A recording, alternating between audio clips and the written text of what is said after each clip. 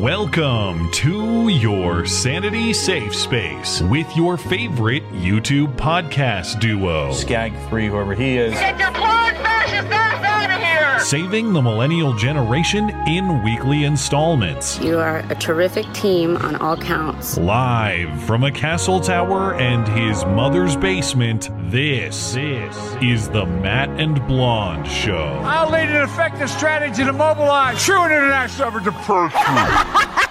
Hey, why the fuck is the gas so high, bitch?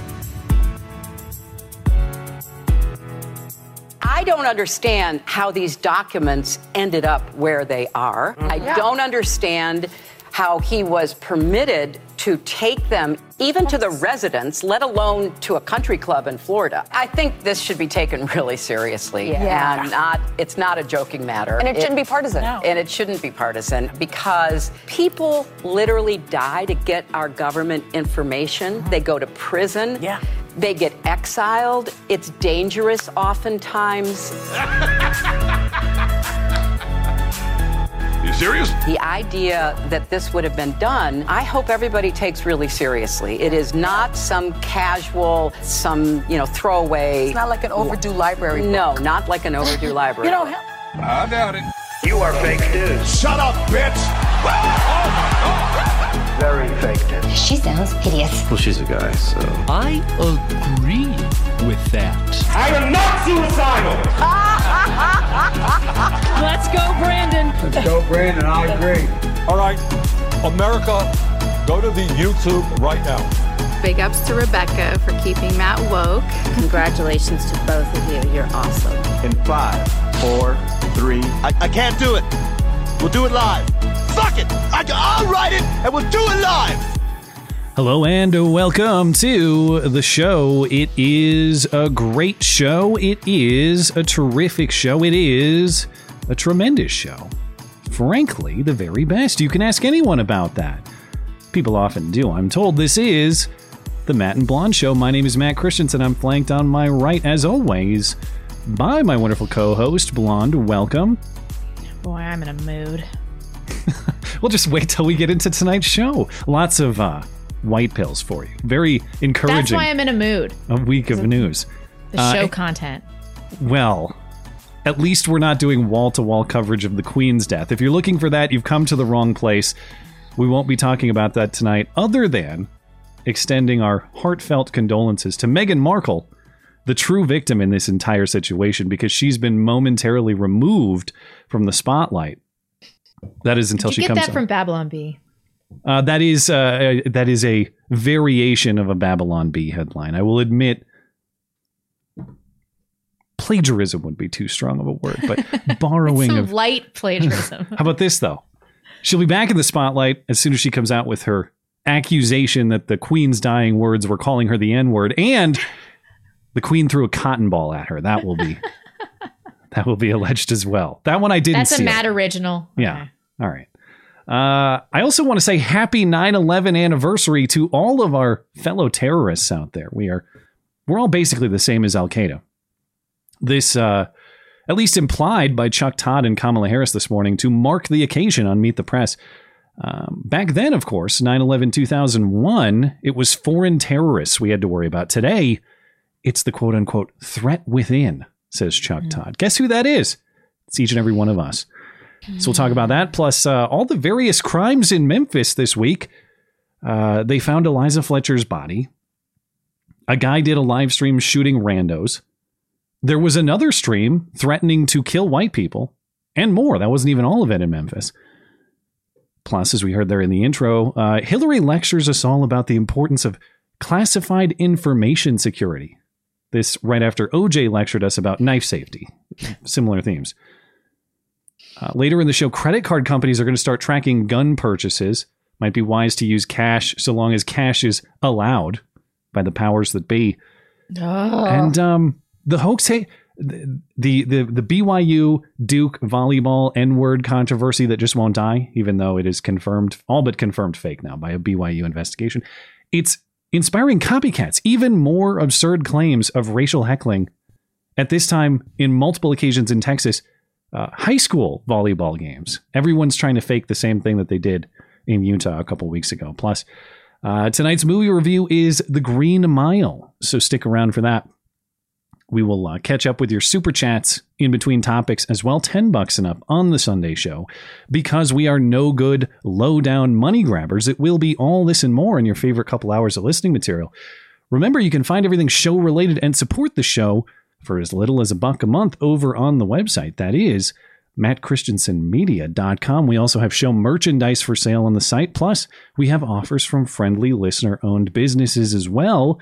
This week's feature business is our friends over at Hero Soap Company. Do you love freedom?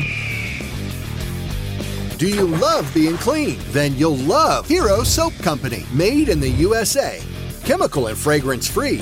A portion of each purchase donated to veteran and first responder charities. Initial subscription purchase is matched bar for bar and sent overseas to deploy troops. Let freedom clean. Hero Soap Company. That's right. When you try Hero Soap Company, not only are you getting a great smelling all natural product, not only are you supporting military service members at home and abroad, not only do bald eagles circle you in admiration of your patriotism, but when you subscribe, Hero will send their soap straight to your door each month, so you never have to remember soap at the store again. And if you're not a bar soap person, no problem. Hero also offers their soaps in a liquid form as well. Hero Soap offers listeners of this show 10% off all their products using promo code MCListener. That's promo code MCListener for 10% off everything from our friends at Hero Soap Company. You can find everything you need from Hero Soap, plus other great deals from the rest of our friendly listener-owned businesses, including Western Razor Company, Phoenix Ammunition, Sonoran Defense Technologies, and more. That's at mattchristiansenmedia.com/deals. Deals by listeners for listeners. Let's see. We don't have any community meetups this week, but we do have some community events and opportunities for support to highlight. So, of course, as we'll get to, today is the 21st anniversary of 9/11, and members of the Houston Listener Group participated in the 9/11 Heroes Run, which is to honor those lost on 9/11 and members of the military lost since. Their team, named Stunning and Based, is raising funds for the Travis Manion Foundation, which supports veteran and military families. They are honoring Jason Walter, a veteran friend of theirs that they lost to suicide.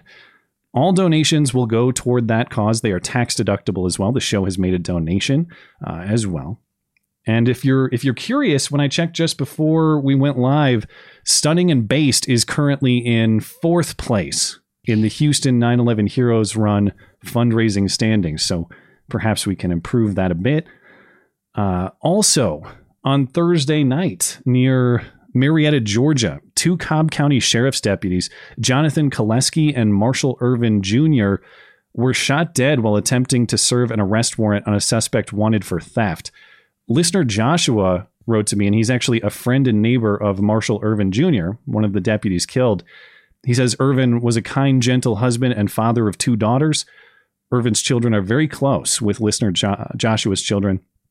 Joshua is asking for support for the Cobb County Sheriff's Foundation, which supports the families of those lost in the line of duty. The show has also made a contribution to that cause. Both the Houston group's 9/11 Heroes Run fundraiser and the fundraiser for the Cobb County Sheriff's Foundation are linked atop the description, and any support you may choose to offer is greatly appreciated. All the best and our condolences to all of those in both of those situations. Well, this morning, Joe Biden marked the 21st 9/11 anniversary with commentary about how we can't look back and we have to look forward to protect our democracy for the future. Here's a sample of what he said. It's not enough to gather and remember each September 11th those we lost more than 2 decades ago, because on this day, it is not about the past, it's about the future. We have an obligation, a duty, a responsibility to defend, preserve, and protect our democracy. The very democracy that guarantees the rights of freedom that those terrorists on 9/11 sought to bury in the burning fire and smoke and ash. Well, I'm glad he clarified those terrorists on 9/11. Otherwise, I'd worry he's talking about us. And there are other indicators, in addition to his speech last week or the week before, the Dark Brandon speech, that suggest he actually is talking about us, at least implicitly. Because we can't just strip this of that context. When he talks about the dangers to democracy, he's not just discussing foreign threats. He's talking about all of you people who dare question the 2020 election, you election deniers. Yeah.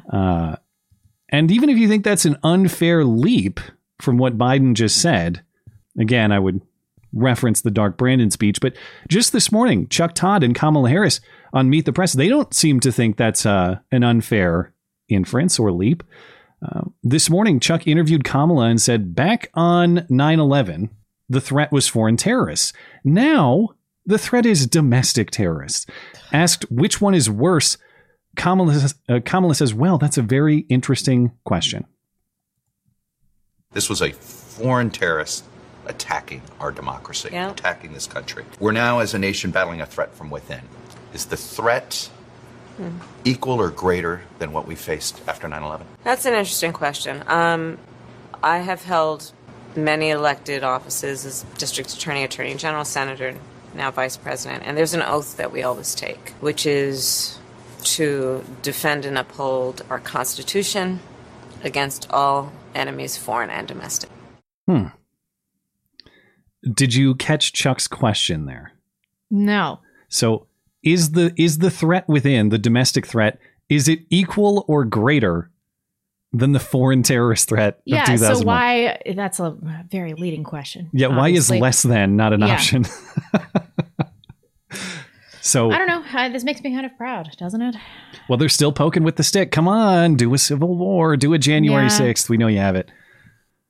And notice Kamala's answer. Well, that's an interesting question. How is it really that difficult to answer at all? How is questioning an election, or even if you want to take the worst things that happen on January 6th, the acts of vandalism, the acts of violence, I don't have to ignore those or excuse those. Take the worst violence of January 6th that you want. How is that worse than murdering 3,000 people? In what world are those comparable scales?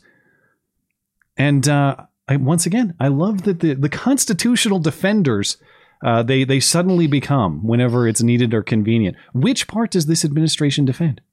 Considering the eviction moratorium was ruled unconstitutional, they didn't care. Considering they've tried to force you to take the injection through various means, some of which have been ruled unconstitutional, they didn't care. They're working with social media to censor you. They would love to take away all your guns. What part of the Constitution do they defend? And at what point in this sequence of constitutional violations, again, not just according to me, but according to the Supreme Court, do you become a constitutional betrayer from whom we must defend the document? A wonderful document is really serving to protect all of us from the tyranny of the federal government, isn't it? Well, there's nothing a piece of paper can do if we don't defend it. It defends us if we defend it. But yes. That's the trouble. And that's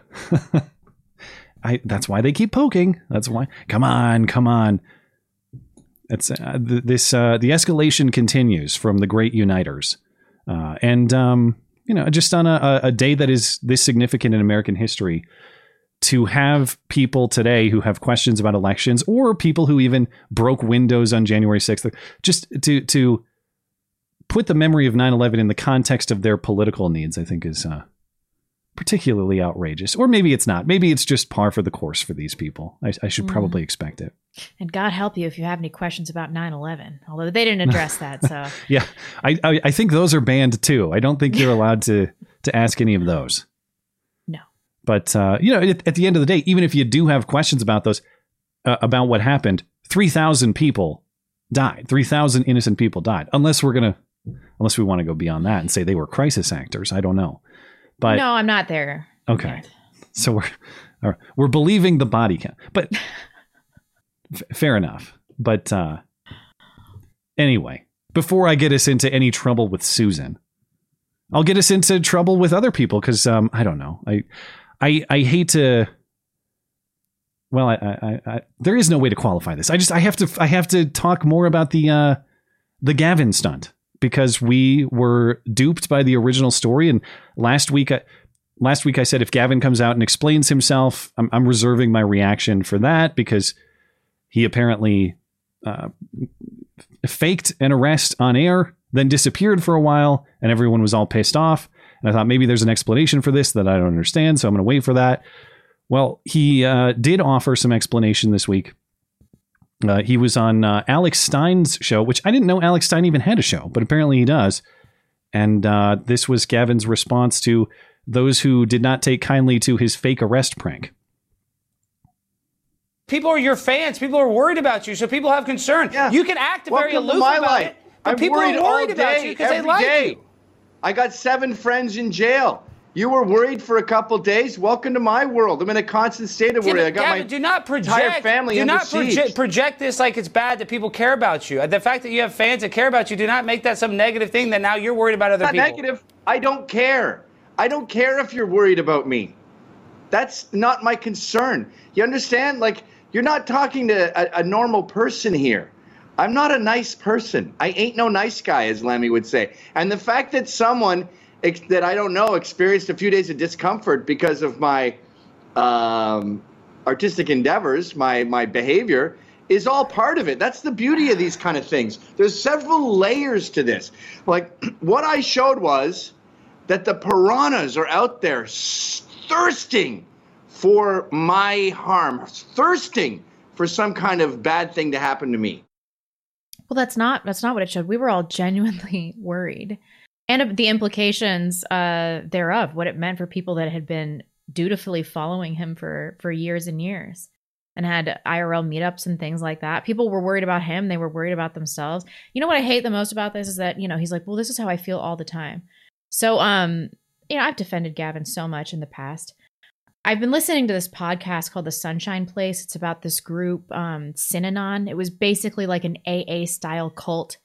And the leader of it, his wife died and he was like really devastated. And so he made all of the members in the group get divorced from their spouses so that they felt the loss of the spouse and that they all felt like what he felt. And when I heard Kevin say that, I was like, oh my gosh, that reminds me. Like, he wanted people to feel the concern that he feels and the worry that he feels all the time. And I'm like, I just cannot get behind that. I mean, there were people like us that I had legitimate concerns. Yeah, the FBI was going to come to my house. Yeah, or that the FBI just came for his house. Some of it is oriented for the self, but I was genuinely concerned for him too. And I take no joy in saying this because I admire Gavin. I think he's incredibly funny off the cuff. He's someone I look up to just as an informer, entertainer, even thought leader. I don't say any of this to try to inspire the mob to go after him or try to get him punished or something like that. But I hate the reasoning presented here. I hate the stunt and I hate the reasoning. Yeah, you have friends wrongly in prison. That's exactly why people were so worried, because it would be distressing for you to be wrongly in prison too. And it was so feasible too. Yeah. Well, and if the proper conclusion is, who cares if you wrongly go to prison, then why am I supposed to care about your friends who are wrongly in prison? So if you say you don't care, if people are worried about you, then why do the prank at all? It seems to me the punchline is that people cared and they shouldn't have. What's the point of the prank if not to laugh at the care that people had that turned out to be based on a false premise? And I just find everything he's saying so contradictory. I'm supposed to care that his family is under threat and his friends are in prison. And I do. But you're telling me not to. You're telling me you don't care if I care. That's no big deal. You're telling me not to. And now, if it actually happens, I will care less, or at least I'll be skeptical, because you've cried wolf, and I'll think instead, my God, I hope he's all right. I hope his family's okay. You've cried wolf, and now I'll say it's probably fake. And then if it turns out to be real, I'll say, well, he told me not to care, so I guess I don't. Yeah, I know. Again, I'm not trying to take the sword against him. I can take a joke, but I don't appreciate being told that I'm wrong for having concern. Or that I'm wrong to be concerned just on the principles involved here. I agree with him that the principles are important. That's why I care. He's simultaneously telling me this is very important and also you shouldn't care about it. I just find the message to be incoherent. Yeah, so I know. This is, I'm kind of crestfallen. Yeah, I'm not a fan. That said, Perhaps maybe he changes his mind. Maybe he comes around. I don't know. But for now, I'm not a fan of the way this developed. Well, I don't think that anybody was like, oh, Gavin's such a nice guy. Like, that's not the problem that people had with this. Yeah, somebody in the live chat just said if Matt and Blonde got arrested, I'd be real worried about like what I've said in Discord and the meetups I've gone to and stuff like that. And it's like, well, yeah, and he has more largesse than we do. Yeah, maybe more of a devoted following. Although you guys are pretty loyal. If we have to go to war, if this inspires a war with Gavin's fan base, I guess maybe we'll have some backup. But again, that's not what I'm trying to pick. I'm not trying to be like, oh, what a piece of shit. I just think the reasoning here is totally incoherent. I don't understand what he means. So I don't think so either. I mean, I've heard some theories that maybe he's a Fed and that's what this is about. I saw some replies on Twitter that said this is just one federal agent talking to another. I don't know if that's true, but you could also, people who don't like the rebranded name of our show, maybe that is the name I should have picked. One federal agent talking to another. We could have gone with that branding. It's a little wordy. Yeah. Well, hey, speaking of the Fed, well, actually, this isn't the Feds. New York State officials went and got Bannon again. Bannon has been charged. This has nothing to do with January 6th or any of that stuff. This has to do with his Build the Wall campaign, with him soliciting donations to build the wall. What's happening with Bannon? Yeah. Okay. So you know how he was pardoned by Trump. So that obviously does nothing for state charges. So the state of New York has brought a 6-count indictment against him for money laundering, conspiracy, scheming to defraud for his role in We Build the Wall. I think they collected 15 million and about 1 million has kind of gone missing. He has 2 co-conspirators. I did a lot of research today on like where Bannon said the money has gone.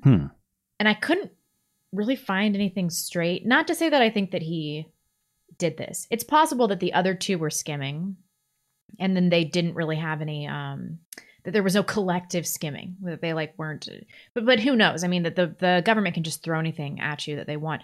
But he said, he made a statement. He said, just days after being swatted 3 different times by deranged thugs from New York City, inspired by the Biden admin to assassinate me by police, the Soros-backed DA has now decided to pursue phony charges against me 60 days before midterm elections because War Room, his podcast, is the major source of mega grassroots movement. So that's basically all I could find about his defense. He's like, this whole thing is bullshit. He's pleading not guilty. Mm-hmm. I don't doubt him, but this will all come out in trial. So, yeah. Also notable that his, I was trying to find what exactly he said about the money as well. Did you find anything? Not specifically, but his one of his partners on this, Brian Colfage, has already pled guilty to conspiracy to commit wire fraud in this case. So did the other guy. So the donations, this is what the prosecutors say. The donations were solicited with the promise of no personal enrichment or salary for Colfage, who was managing the project, Bannon raising money for it. But it sounds like Colfage was really running the show. But prosecutors say Colfage received hundreds of thousands of dollars in compensation through concealed payments. That's what they say. Also, recall Letitia James over in New York, the AG. She was elected on the campaign promise to get Trump. And it's reasonable to consider this an extension of that. That, I would say, corruption of the justice system was baked into the entire cake of her election. Yeah. So I think that there are a few perfectly fair things to say about this. I think it's perfectly fair to say that this is a politically motivated prosecution, not by guessing or inferring, but because Letitia James and company have said that for years. But I do think it's also fair to ask Bannon, where did the money go? Yeah. And unless both of us have missed something, I haven't seen a specific explanation for him. Now, there is potentially a good reason for that. He's perfectly entitled to exercise his Fifth Amendment rights and not speak publicly about this. And I'm not the most devoted listener to War Room. It's not like possible that he said something that I just couldn't reproduce because I've never listened to his podcast. So I leave the door open to that. And if people are aware of a specific explanation of this, please send it my way because I would like to hear it. I'm not saying, oh man, he definitely did what he's accused of. I am saying I just haven't seen his explanation that would specifically refute it so far. So if you're interested in hearing that, I'm sure he may speak about that soon on his show as well. So that's kind of where I stand on this. Like, do I doubt that this is politically motivated? Not at all. They tell me it is. Does that explain or excuse the fact that there appears to be a lot of money unexplained or missing or unaccounted for? That appears to be the case. And I would need to see an explanation for what happened there. Yeah. So speaking of investigations and answers I would like to receive. Wow, what a great transition. That's a legendary one in the history of all my best ones. Anyway, remember that time way back when a landmark Supreme Court decision was leaked by an unknown insider and everybody just kind of forgot. I'll believe this when something comes out about it, but I'm still skeptical. Yeah, well, you might have thought even the investigators themselves forgot, which I kind of did. But according to Justice Neil Gorsuch, they have not. Gorsuch said at a conference in Colorado Springs on Thursday that he looks forward to seeing the report hopefully soon. This was Gorsuch's first public commentary since the release of the Dobbs decision that overturned Roe versus Wade. He says Chief Justice Roberts appointed an internal committee to oversee the leak investigation. That's news to me. At least I had not seen that claimed prior. Last I heard, it was the Supreme Court marshal who was running the investigation. Though I suppose it could be both. That's not mutually exclusive necessary. Maybe the committee is run by the marshal. I don't know. But again, as in earlier in the summer, the Supreme Court's Public Information Office is officially saying nothing. Back in June, I last looked at this in June or July. They wouldn't even confirm that the investigation was happening publicly. Yeah. Gorsuch is doing that, but the office, the Public Information Office at the Supreme Court, did not respond to a request for comment from the CNN reporting here. Once again, they're not even confirming that the investigation exists, but maybe Gorsuch knows something. I guess I'm being too optimistic about this story because he says, I hope soon, not it is soon. It's just, I hope soon. It's not going to happen. It was some staffer that doesn't work there anymore. Well, and that was the problem the last time I checked in on the story. A lot of the people who theoretically would have had access to this draft decision, they're gone. A lot of them are interns. A lot of them are clerks that there's nothing for them to do when the court is on summer break. So they go back to regular jobs. And tracking those people down when they've gone to various parts of the country, they've gone to vacation somewhere tropical in a foreign land or something like that. I really hope we get to the bottom of this, but I'm not optimistic that we will. They could do it if they wanted to. All right. They're tracking people down that bought solvent traps like 5 years ago. They can fucking figure it out. With the full force of the federal government, I have no doubt. However, the only pushback I would offer is that Roberts is such an institutionalist man that he, by all accounts, has refused involvement of the other branches, as in Congress's involvement or the executive's involvement through the DOJ, FBI, whatever you want. So they have the Supreme Court marshal whose job is like, I don't know, managing the line to get into a Supreme Court hearing. This person is not a digital investigator. All right. This is not whatever. This pisses me off so much. Think about how we have mobilized all of the alphabet agencies for like so many retarded purposes. Yeah. All the hoax hates where the FBI has gotten involved to investigate some swastika and some like. Hey, they actually did go after the guy we'll get to in a minute who pledged he was going to shoot a white grandma just because he could. They actually the FBI got that guy. Can you believe it? Did they give him an award and then set him free? He was known to law enforcement. I'm not sure if he's free yet or not. But yeah, I take your point that if they could, they would. You have two factors. Number one, Roberts not wanting to break the norms of the separation of powers. What a faggot. And number two, highly likely politically motivated reasons. Even if the DOJ could go after, you think Merrick Garland wants to go find who did this, assuming it is from the left wing of the court. And I know there are actually kind of plausible theories that maybe it came from the right wing of the court, but I would still believe that it came from the Sotomayor wing. I think Sotomayor personally leaked. That's my theory. She's too dumb to get somebody else to do it. If they wanted to, they could. That's the problem, though. They don't want to. Neither Chief Justice Roberts wants to, nor the DOJ wants to. I'm convinced of that. Well, it turns out we're going to have something of a true crime show tonight because, it was a week of just a string of brutal crime, much of it in Memphis, Tennessee, that will be of minimal political utility because of, frankly, certain demographics involved. We won't hear calls for gun control. We won't hear about political solutions to this. A lot of these stories will just disappear, and some of them basically already have. But we'll start with the case of Eliza Fletcher. Of course, this was the, as it was dubbed on the Wednesday show, another case of jogger on jogger crime is what happened with Eliza Fletcher. I shouldn't make jokes. This is horrible. Kidnapped and murdered wife, mother, kindergarten teacher, Eliza Fletcher. This happened in the early morning of September 2nd near the University of Memphis campus.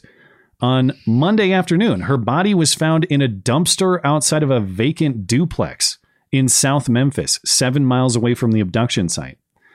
Her accused killer, I don't know how to pronounce this, Cleotha? Yeah, what a dumb name. Cleotha Abston was arrested the day prior. He has been charged with kidnapping and first-degree murder. He's also been charged for tampering with evidence, as in trying to clean her blood and the rest of the mess out of his car. He's being held without bond. Coincidentally, Abston's brother was also arrested last weekend on unrelated drug and weapons possession charges. As far as how the abduction happened here, Fletcher was out jogging. This was around 4:30 in the morning. She approached an SUV. Abston was in this SUV. He exited. He ran toward her. He forced her into the passenger side of the vehicle. And in case you have any doubt that he's the guy, Abston's sandals were left behind at the scene and linked to Abston by DNA testing. Abston's cell phone data also placed him at the scene. As far as how she died specifically, I actually have not seen details. I don't think they're out unless you've seen them. I don't know. I'm sure she was raped and murdered in some horribly grotesque way. Well, and I guess this particular guy has wait. Did I get his name wrong? Is it Henderson or Abston? Why do I have Henderson? I think it is Henderson. Well, anyway, this guy has other charges related to sexual assault, which we'll get to in a moment. She was a shitlib, right? I did not see her politics, so I don't know. I heard this. I didn't actually see any evidence of it, so I might be wrong about this. But, these people, like, it's the whole Molly Tibbetts thing. Do you think in their last moments when they're getting murdered by somebody, when they're getting jogged to death, that they're like, oh, wow, I was totally wrong about all of this? I don't know. I don't know what she said, so it'd probably be unfair of me to assign commentary to her that I haven't. Just remarkable that things like this aren't changing people's mentality about crime. I think they must. I think there are a lot of very real lessons being learned. I'm a peruser of Daily Mail comments because I think that they pretty accurately represent like the boomer mentality. And the top rated comments on the articles about her murder were like, why on earth was she dressed like that and going out for a jog at 4 or 5 in the morning? I do hate that. I hate that we live in a world where that's true, but there is truth to that. And the same thing with Molly Tibbetts.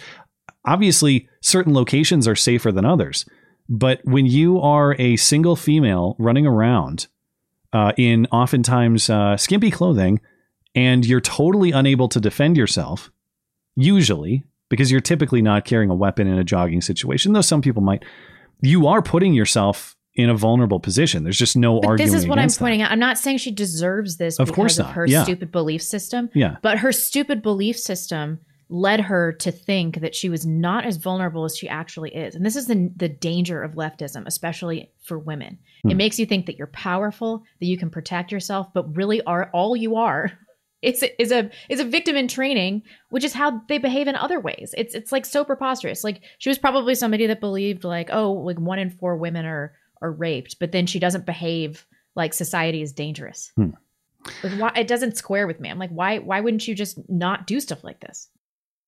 Yeah, I don't know what Eliza Fletcher specifically believed or thought or didn't, but yeah, I don't doubt the broad theme of the progressive mentality, if that is what's at play here. But and this fucking guy was just a piece of shit. Well, wait. The only other thing I had to say about how she died specifically, and he is a piece of shit. We'll get to that in a minute. I've not seen any reporting on the method, how she was killed or when exactly she was killed. Investigators described Fletcher having serious injury in the car leaving the abduction scene, as in blood that again was attempted to be cleaned later from the car. So there must have been some kind of stabbing, some kind of cutting immediately. But she was raped for sure. We don't know that, although there are characteristics of the attacker, at least his prior record, that would suggest that's a very real possibility. Wasn't he charged with rape in her case? Not in her case. Oh, okay. Okay, hold on. Will you Google this for me? Because now in my notes, I have him listed as Cleotha Henderson. Is it Abston or Henderson? Did I just get this? Yeah, here it says Henderson. In the New York Times reporting, it says Abston. Okay. What am I missing here? Cleotha Henderson, and I see Cleotha Abston on some. Cleotha Henderson, formerly known as Cleotha Abston. Oh, okay. So that's why. They're the same person. I just wanted to clarify. And a lot of people say Cleotha Abston Henderson. I'm just going to say Cleotha since it's such a beautiful name. Lovely. Well, this will answer your questions. On Friday, accused killer Cleotha is now facing 2 more charges unrelated to the Fletcher murder. He's charged with an additional count of kidnapping and rape, as well as a weapons charge in a completely different case. Now, these charges are related to a sexual assault report made on September 21st of last year, 2021. A sexual assault kit in that case was submitted to the Tennessee Bureau of Investigation on September 23rd last year, 2021. So why did it take so long? Well, according to investigators, the DNA hit on Henderson, or Cleotha, wasn't received until after his DNA was collected in the Fletcher case. It was the DNA collection in this case that matched him with the prior rape kit, which I'm a bit unclear about. Like, if they couldn't match his DNA in the prior case, how did they match it in this case? I guess maybe they found him through the cell phone data, or they found him through another means and matched it that way. That chick that got raped, she's so lucky that she didn't get murdered. Well, and I don't know what the status with her is. I didn't even see an identity in here unless I missed it. But whatever happened, a rapist was out patrolling the streets for more rape for a year, completely undiscovered by law enforcement. Now, I'm going to guess that Cleotha didn't just take the year off after a successful outing back in September of last year. I'm going to guess that he's been out doing this sort of patrolling, whether or not he actually abducted someone or not in the meantime. But I'm going to guess he's done at least some scouting for exactly this sort of event during the last year. He served 20 years of a 24-year sentence in state prison after the May 2000 abduction and robbery of an attorney, Kemper Durand. He never was granted parole, and his sentencing documents noted that the court ordered him to serve 100% of his 24-year sentence due to his violent criminal past. So he should have been in jail. Okay, so he was out. He was out 4 years early. When did he get out? It would have been 2020. Okay. He served 20 years after a 2000. Yeah. When everybody got out. 2020, the great exodus from prison because of coronavirus. Was this COVID related? I don't know. Maybe. The timeline appears to line up. His juvenile rap sheet already had 5 charges of aggravated assault, a rape charge when he was 14, right after he turned 14. And now this doesn't make a lot of sense. He served 20 years for robbery of an attorney, but they couldn't match a rape kit from him a year after he was out of prison after serving 20 years. Yeah. That, I don't know what the protocol is, but that seems like a missed opportunity. That seems like there should be a standard practice for that sort of thing. Did you hear what I just said? A rape charge right after he turned 14. Yeah. Sorry, there's so many. 14. I'm trying to process all the red flags that are waving in my face right here. Gunpoint kidnapping of Durand, and he was only 16 when that happened. And then 5 aggravated assault charges between September 97 and October 99. 7 theft cases between 95 and 99, and additional charges of evading arrest and trespassing. He was just jogging. It's fine. He was first incarcerated as a juvenile in 97 after his 4th offense. At 38, Henderson had spent more than half of his life in a Tennessee prison. And if he had not been released early, he would have been behind bars on the day police allege he abducted and killed Eliza Fletcher. So he was ordered to spend 100% of his 24-year sentence due to his violent criminal past. He was not paroled, but he did leave jail somehow in 2020. It had to be COVID related. It must have been. I'm going to see if I can figure out the specifics on that, but that's the only thing that makes sense. If there was an order in place that he's not going to be parole eligible, it wasn't parole apparently. What was it? Yeah. What was it? I guess if anybody knows, go ahead and let us know in the chat or send me an email. I'd be curious to know. That was just the first case, because Eliza Fletcher's body was found on Monday. By Wednesday, there was a guy live streaming a shooting spree around the city. This was Ezekiel Kelly, a 19-year-old in Memphis. On Wednesday, Kelly drove around the city shooting random people for about 2.5 hours, and he committed, I wrote in the notes, a carjacking. I think it was multiple, actually. There was more than one carjacking. One of them was fatal. He shot 7 people. I've seen reporting that says he killed 4 or 3. I'm not clear on how many he killed, because not everybody has been identified, at least as far as I've seen. But he did leave one in critical condition as well. He's currently been charged in only one of the killings, though that will change. He already faces life in prison or the death penalty, potentially as well. Video of the shooting did circulate online. Most of it has been scrubbed from your major social media platforms. Of course, Susan would never let me show you that footage, and I wouldn't play it even if I could. Probably not for the best. I did see one clip. It's the one where he's just walking into an AutoZone. He opens the door, he pulls out a handgun, and he just shoots a guy in what looks like the face. But the footage is sort of hard to tell. He shoots a guy at a range of probably 10 feet or something like that. Just as fast as you can possibly imagine. Did you see any of the footage before it was scrubbed? Yeah, I could not. Well, yes, I could. I was like, this is totally believable. I was going to say I couldn't believe what was happening, but I can. Not that I would advise. Well, I suppose graphic. I suppose it wasn't as graphic as some things I've seen, but the crazy thing about the particular clip that I saw, it just goes to show how fast someone can confront you with a lethal threat at random.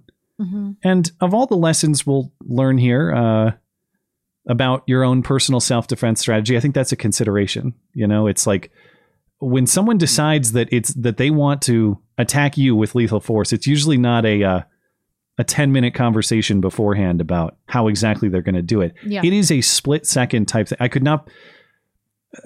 The viciousness of the crime is shocking, but the speed with which it happened to a person who is completely unsuspecting, it goes to show that you know, all of us ought to have a plan to respond on behalf of ourselves and our family on a moment's notice.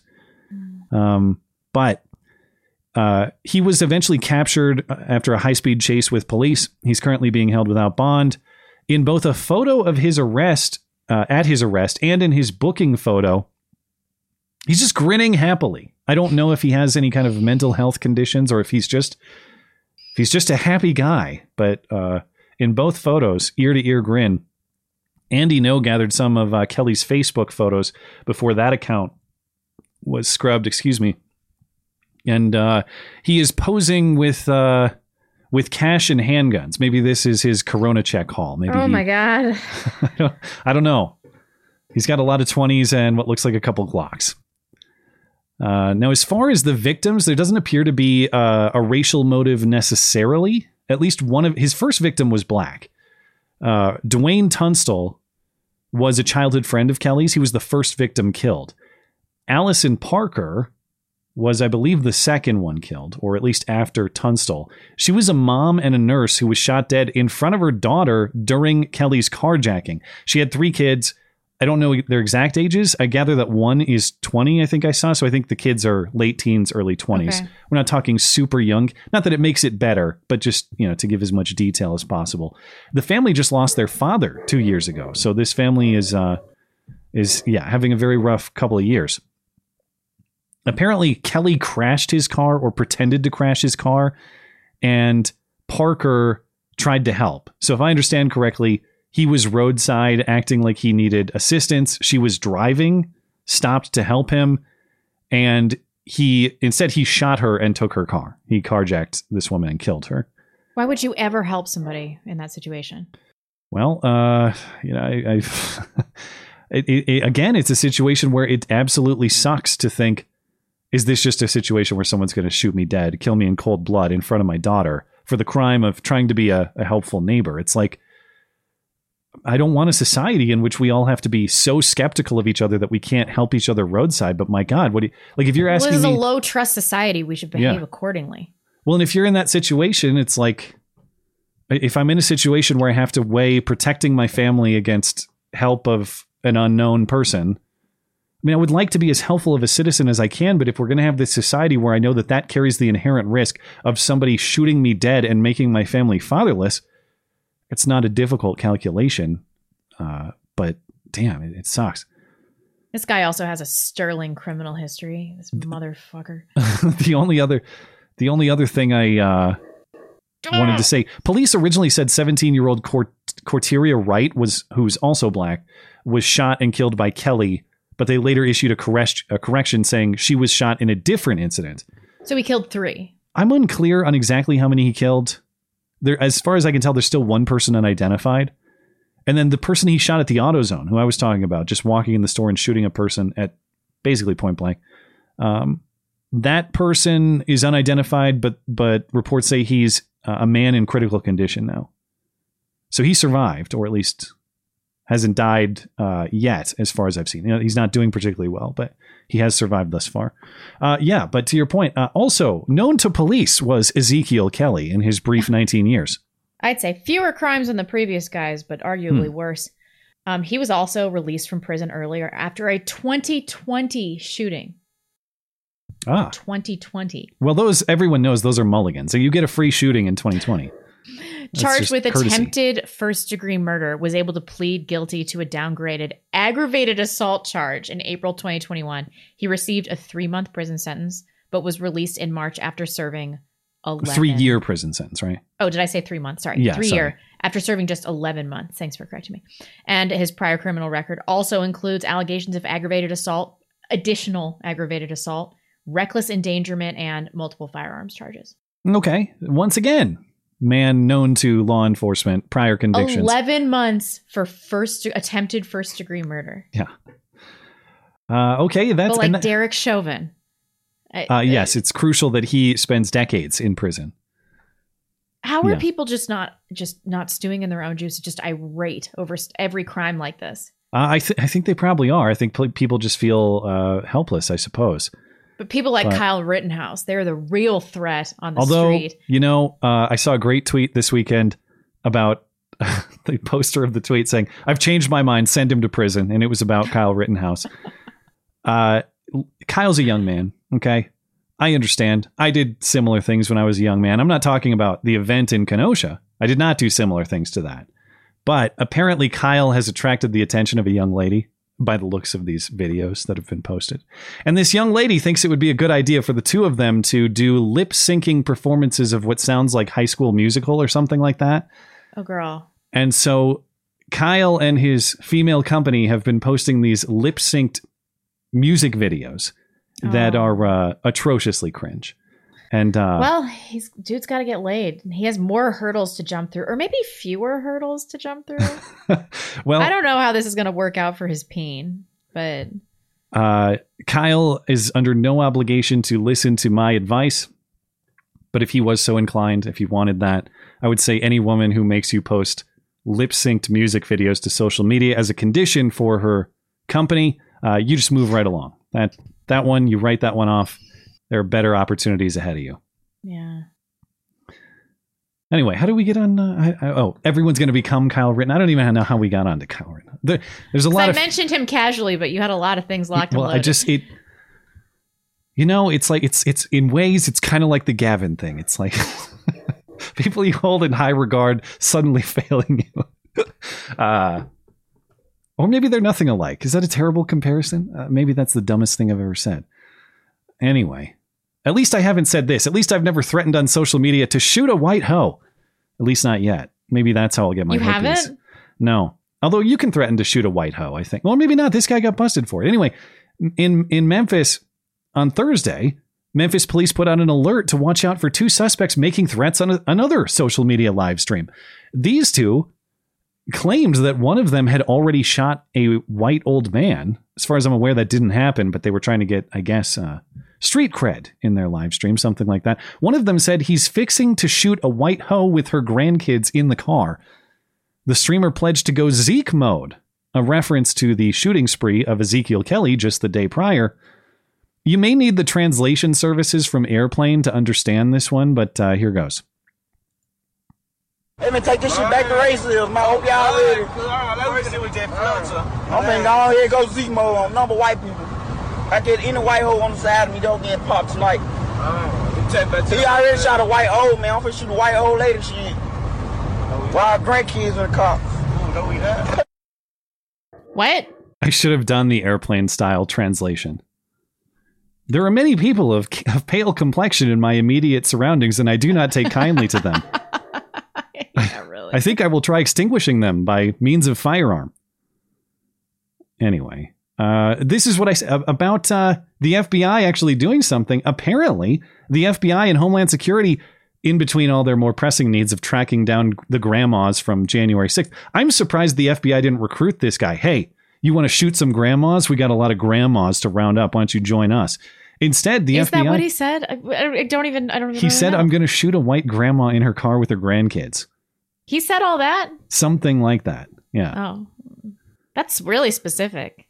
But the FBI arrested Reginald James Williams on Friday. He is also, again, previously known to law enforcement. He's a 5-time repeat arrestee. He's facing felony charges related to terrorism for this incident. He turned 19 on Friday.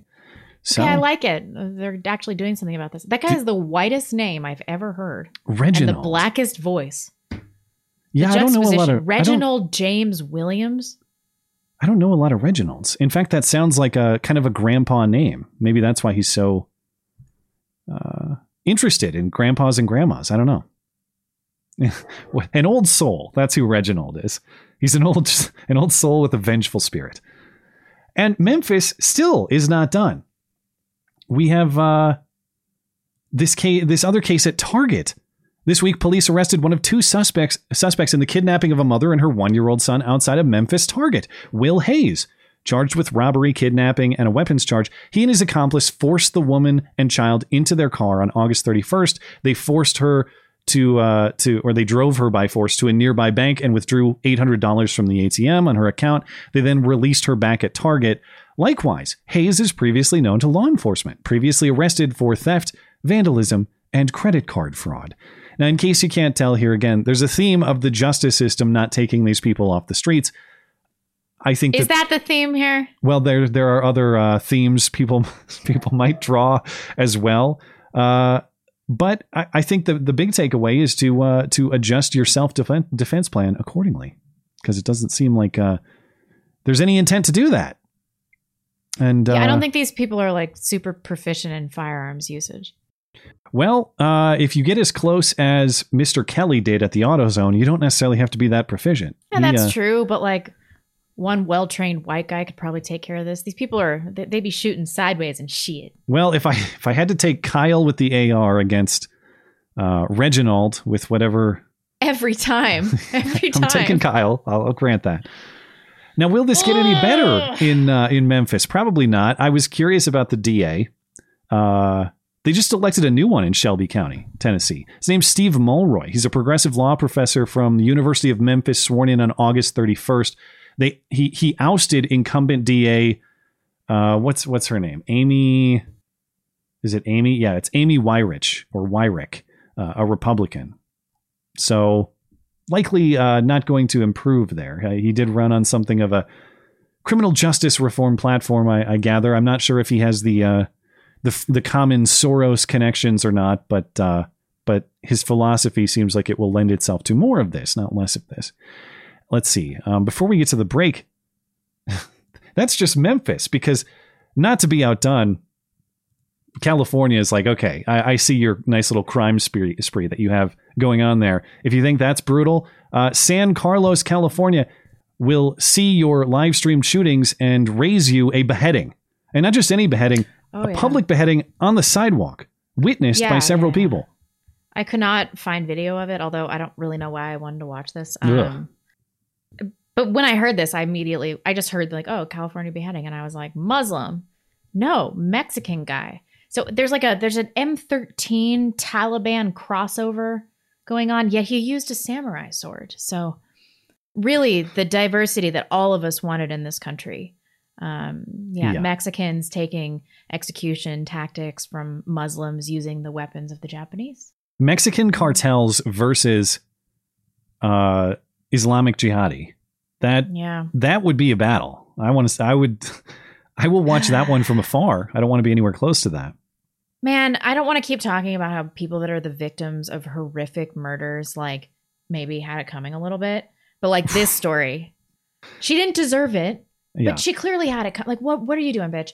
Her 27-year-old Karina Castro, she had 2 kids, 7-year-old and 1-year-old. 7-year-old, some other Mexican dude. The 1-year-old with this fucking crazy guy. Oh, he is the father. He's the father of the 1-year-old, not the 7-year-old. Diagnosed schizophrenic, bunch of priors. The day before, she had a restraining order against him. He was always beating the crap out of her. She was doing crazy stuff. And they had been fighting all week. And so all these Snapchats came out, where she is... She was saying that she was going to like tell everybody about some really bad prior arrest that he had before. It was a rape on a minor. She's like, I'm going to tell everybody you're a pedophile, you fucking dick.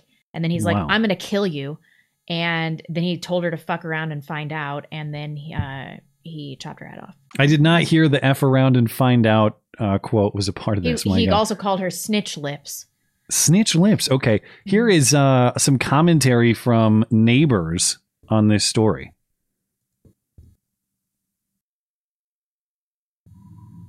What the 27-year-old Karina Castro. Now, hold on. 27-year-old Karina Castro, who neighbors say had a volatile relationship with the man now accused of beheading her yesterday, Jose Landiado Solano. Investigators believe it began with the couple fighting inside her apartment yesterday morning around 10:30. That fight then spilled outside, and that's where they say Solano used what sources are describing as a samurai sword to kill her, all in front of 3 women passing by, while neighbors were quick to respond to the commotion. Another neighbor, who says police were often at the home because of the couple's fights, recalled hearing Karina Castro talk about being scared of Solano. Also, the night before, she was pacing back and forth in front of the house, like just the night before, and I kind of heard she was talking real loud on her phone, and she said, "Feels like I got a target on my back."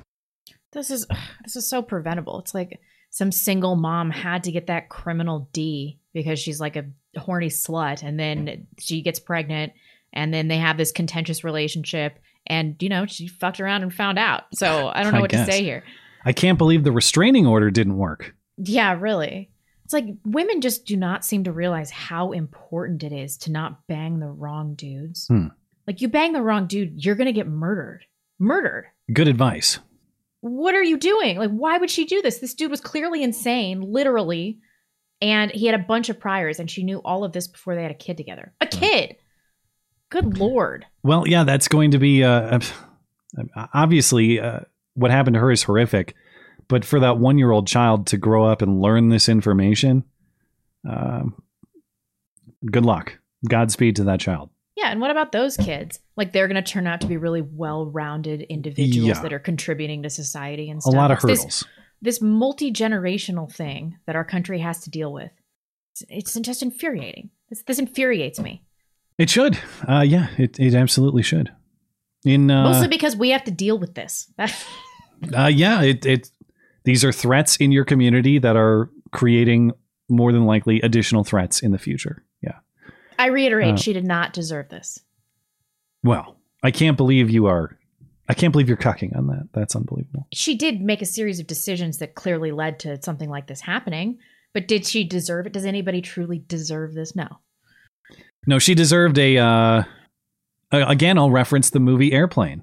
She deserved the shaking of the crazy woman. What are you doing? You're being insane. She did not deserve the beheading. Well, maybe we need a more wholesome demonstration of California charm after that one. Viral video this week showed San Francisco's famous hobos. Yes, they're more famous than the trolleys or the rice-a-roni itself. San Francisco, a viral video this week of, I guess, hobos on the sidewalk fighting for scraps.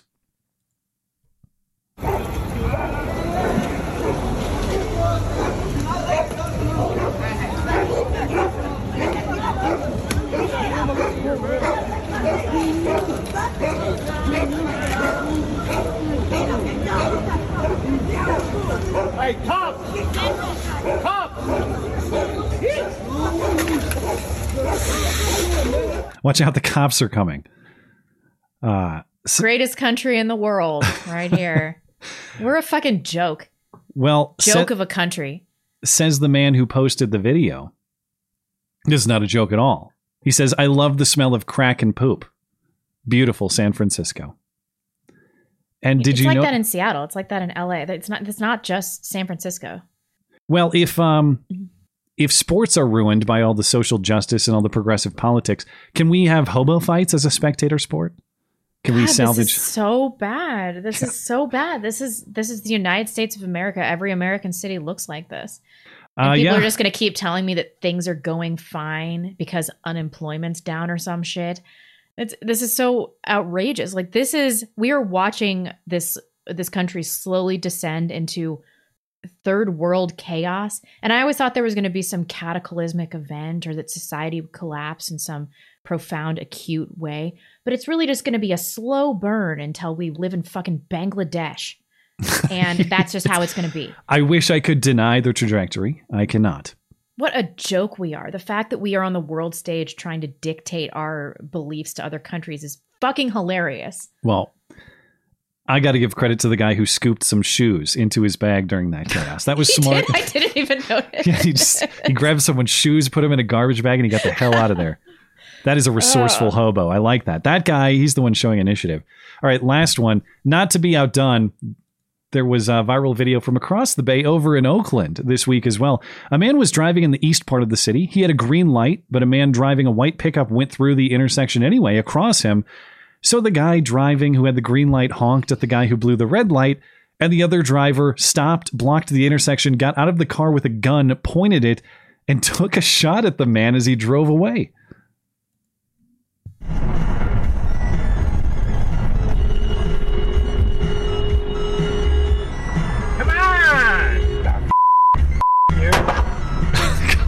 Jesus, dude. That sounds like Wisconsin. Come on. That sounds like Judge Schrader from the Rittenhouse case. Don't get brazen with me. You know? We deserve all of this. Jesus, we deserve dude. all of it. Now, some people had speculated that was an attempted gang hit or something. Apparently not. According to the reporting on the story, there isn't a connection. Road rage. Yeah, there isn't a connection between the driver and the shooter. The driver's remaining anonymous. He did file a police report. Oakland police confirm. The man says he won't be honking in Oakland again. That's the Oakland spirit. Let the criminals rule and obey what they dictate. And actually, I looked at the map. This was immediately nearby where I used to work. It's right by the Oakland Coliseum. So my decision to say no thank you and get the hell out of there looks like a smart one in retrospect. Oh, my God. The news this week, it's just a highlight of America's decline. That's why today was so depressing. Well, what do you mean? We have compelling leaders like Hillary Clinton to get us out of this. Just wait. We have to talk about that, but we are due for a break. What are we going to do, man? We're going to build our families, and we're going to buy silver, and we're going to stock non-perishable food items, and we're gonna do the best we can. That's what we're gonna do. That's true. That's true, but there's no resurrecting constitutional values in a country like this. Like how are we going to go about building a functional society? Oh, there always is. It's just not. It's not clean. It's not easy. But we can't. We're totally stopped from organizing. Like in the founders' days, they could openly form militias and shit, and nobody would stop them. I don't think that they anticipated a time when we would be so heavily regulated that we would never be able to organize in a meaningful way. And without that, we're powerless to the whims of the tyrannical federal government and state government, for that matter. Well, that would be the only mechanism, as we've referenced a few times, is a coalition of states. Is pool. Yeah. We as states, we do have the power. I mean, we have the mass of people. We have the resources. We have the federal government can't manage or control us all without our assistance in that. But they can prevent us from organizing at a local level, though. Yeah, unless we all do it. But for all of us to do something requires at some level our organization. Point granted. It's very difficult to do. We can't even have this conversation. We have to do it through coded Susan language, but that sounds bad. I'm not trying to do some plot. What I'm talking about is plotting to be left alone by these sick people. That's what I'm plotting. But that was the dream of all the places where that sort of fell apart. If you dare imagine a world in which you could be left alone by these sick people, they come for you. That's been demonstrated several times. I'll be quick about this because we're behind on time. But do you know the saga of the world's smartest man? He has the highest registered IQ in the history of mankind. He's alive. I do not. I don't even know who he is. His IQ is 200, and he's a bartender. I can't remember his name. I just learned about this guy. But he openly advocates for the execution of anybody that supported open borders in the United States that's in the federal government. Wow. For treason. But they haven't busted him up for that? He's the smartest man in the world. We need him to 10 bar. He makes great mixed drinks.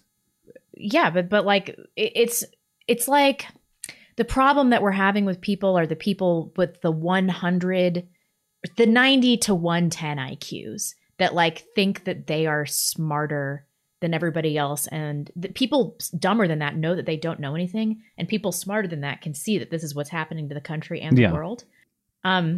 But we have this group of leftists that like they're impermeable. Like I can't reach them.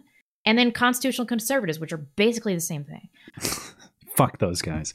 Seriously. On behalf of all, no, I don't know. We are behind on time, so I will take your point, and Christopher Langan. That's right. I'll have to look him up. Eric Burns-Marsh. Yeah, let's get into the chat. Wiki claims to support free speech, but lately I have to edit almost every message before I can send them. I want to super chat offensively, Susan. Yeah, Susan Wiki is a famous bitch. A famous what? Bitch. Oh. Wicked masshole. Chris got wrecked by Trump endorsed deal. He'll back a red state rhino for an unelectable blue state firebrand. Or an unelectable blue state firebrand for a better primary endorsement win rate. This selfishly weakens us all in the long run. To be fair, I have a migraine right now, and like staring into the bright computer screen is making me want to saw my own head off. You sound like me trying to read Tippy Stream. I think he's talking about the Massachusetts governor's race. That must be what he's talking about. I don't know anything about these candidates, so I can't really opine, but thank you, Mr. Masshole. Daniel Kunkel, Memphis, a city of about 625,000 people, already has 300 murders, while here in Omaha, 500,000 people, our murder rate is in the 30s. How much is a weak on crime Soros-funded DA to blame? Considerably, but I think a lot of this is they're just social problems that are derived of a low trust society where nobody gives a shit about their neighbor because we have nothing in common. There's only one solution, and that's to pay more taxes. Get at it. Oh, he's a farmer, not a bartender. I fucked this story up. Sorry, guys. Can you read some of these? I'm like blind. I bought PN. No note. Thank you for your support. Let me see. I got to refresh. Not going to be niggardly. So it might take me a moment here. Let's see. Nicholas H says, why do you guys think Google still allows the term? I don't know what the reference is, so I'll be careful here. Oh, yeah.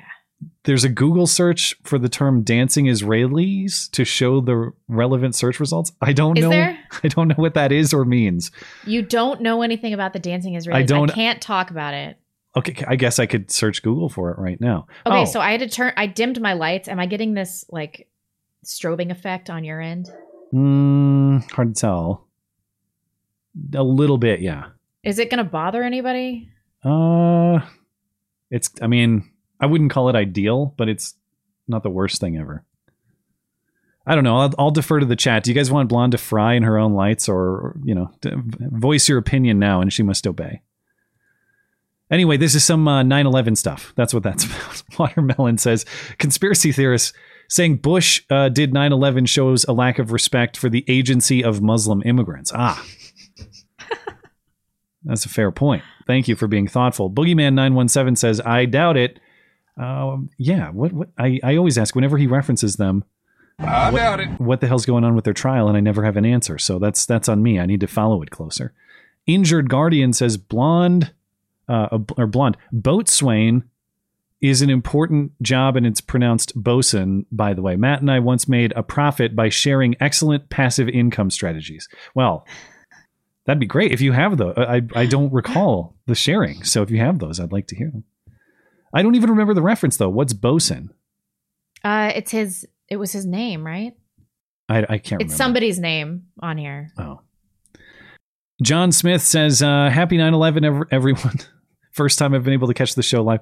and I miss it so much. Hope your families are doing well. Also, y'all should definitely get Actual Justice Warrior on. He's great. Didn't he do a show? Oh yeah, on I did a show with him. He's Okay. so great. Yeah, he used to be a libertarian, but I can see him coming around. Happy 9/11. All right, happy 9/11. I guess we're going with that. Phil says one of the victims of the recent Memphis event, the recent Memphis. Phil makes a zoological reference that I am not going to repeat. was a white mother named Allison Parker. She stopped to help this particular criminal that she thought was in distress, and he killed her for it. I'm once again asking for folks to quit trying to. What? Say it. He just said he wrote hard R, but he. He literally out, wrote yeah. HARDR. Okay, fair enough. But why did she stop? Didn't she have a kid in the car too? Well, I think the kid in the car was, if I read correctly, was 20 years old. So an adult daughter. But that doesn't make it better. I'm not saying that. But I think I'm just separating that from, say, if she had an infant or something like that. Yeah, I mean, I hate ripping on someone for having a good neighborly spirit and trying to help somebody. Why? Where's your sense of self-preservation? I just hate that those, and I know this is the world that you want, not the world that is, but man, does it suck that those are competing values. I don't blame anybody who decides, well, you know what? This guy looks like he needs help, but if I'm going to put my family at risk to do it, I'm just not. I can't blame you at all for reaching that conclusion. Certainly it would have been the better conclusion in this one. But it just sucks. It's like on the other side of the coin. I don't want to be the dude who is broken down and needs some help, and nobody's going to stop to help me because they're afraid of this exact same sort of encounter. It sucks. You want a society in which I know what you're going to say before you even say. I mean, anyway. I come on, like you just keep setting me up like this. Okay. I'm just saying that racially profiling will save your life. Why not? It works at TSA. They should, if it works for TSA, it works for this particular situation. Yeah. Searching for adventure regarding loan forgiveness, holding the position that two wrongs don't make a right is gay and wrong. What about an eye for an eye, or that payment for sin is death? Give me my falking taxes back. Censored for Susan. I like it. Yeah, but it's not necessarily your taxes in the same way that every taxpayer is eligible for it. Here's what I'm saying. I'm not going to blame anybody for taking this relief. I'm not going to say, oh, you hypocrite, how dare you? What I am saying is this is bad public policy. It's not me coming after you, the individual who might be eligible for this quote unquote forgiveness. This is me saying this is terrible public policy that is damaging to the country and we should stop. And if this is based on a fraud scheme, as they allege, then fix the fraud. Don't continue the fraud and then just erase the debt. That doesn't make any sense. So I understand where you're coming from as a consumer here, as a quote unquote beneficiary. I'm not saying that you're wrong to take the action that you have, just that this is moronic, unsustainable public policy that we should not continue. Matthew Malloy, and thank you for supporting the show, by the way. Matthew Malloy says, our most very dearest blonde, you can never hate us more than we love you. Wow, that's amazing. Aw, I love you guys. Preston Oshin, this is the guy who has a name I thought was supposed to be like something of a trap, but it's not. Preston Oshinhurt. Sorry if this was mentioned before you read this, just in case you wanted to know, the BYU fan has been unbanned. Diehard BYU fan, and this storyline is quite annoying. We will get to that later on in the show, and thank you for the notice and the support. Phil says, it's interesting that the Queen passed the same week that the UK gets a new government, one that celebrates that it's full of foreigners lording their power over native Brits. If anything, Enoch Powell was optimistic about the UK's future. I don't know who he is. Who? Enoch Powell, Enoch Powell. I don't know. Let's do one more for now, and then we'll get back into the news. Mike David Smoke Show says a festival this weekend looked like a. Wait. Can I read this? Control free. This is dangerous. A shaved. Well, he's also making zoological references that I don't think I can read. He says that it reminded him of a Tarzan movie. But he was shocked by the Trump swag. Could oh wait. Okay.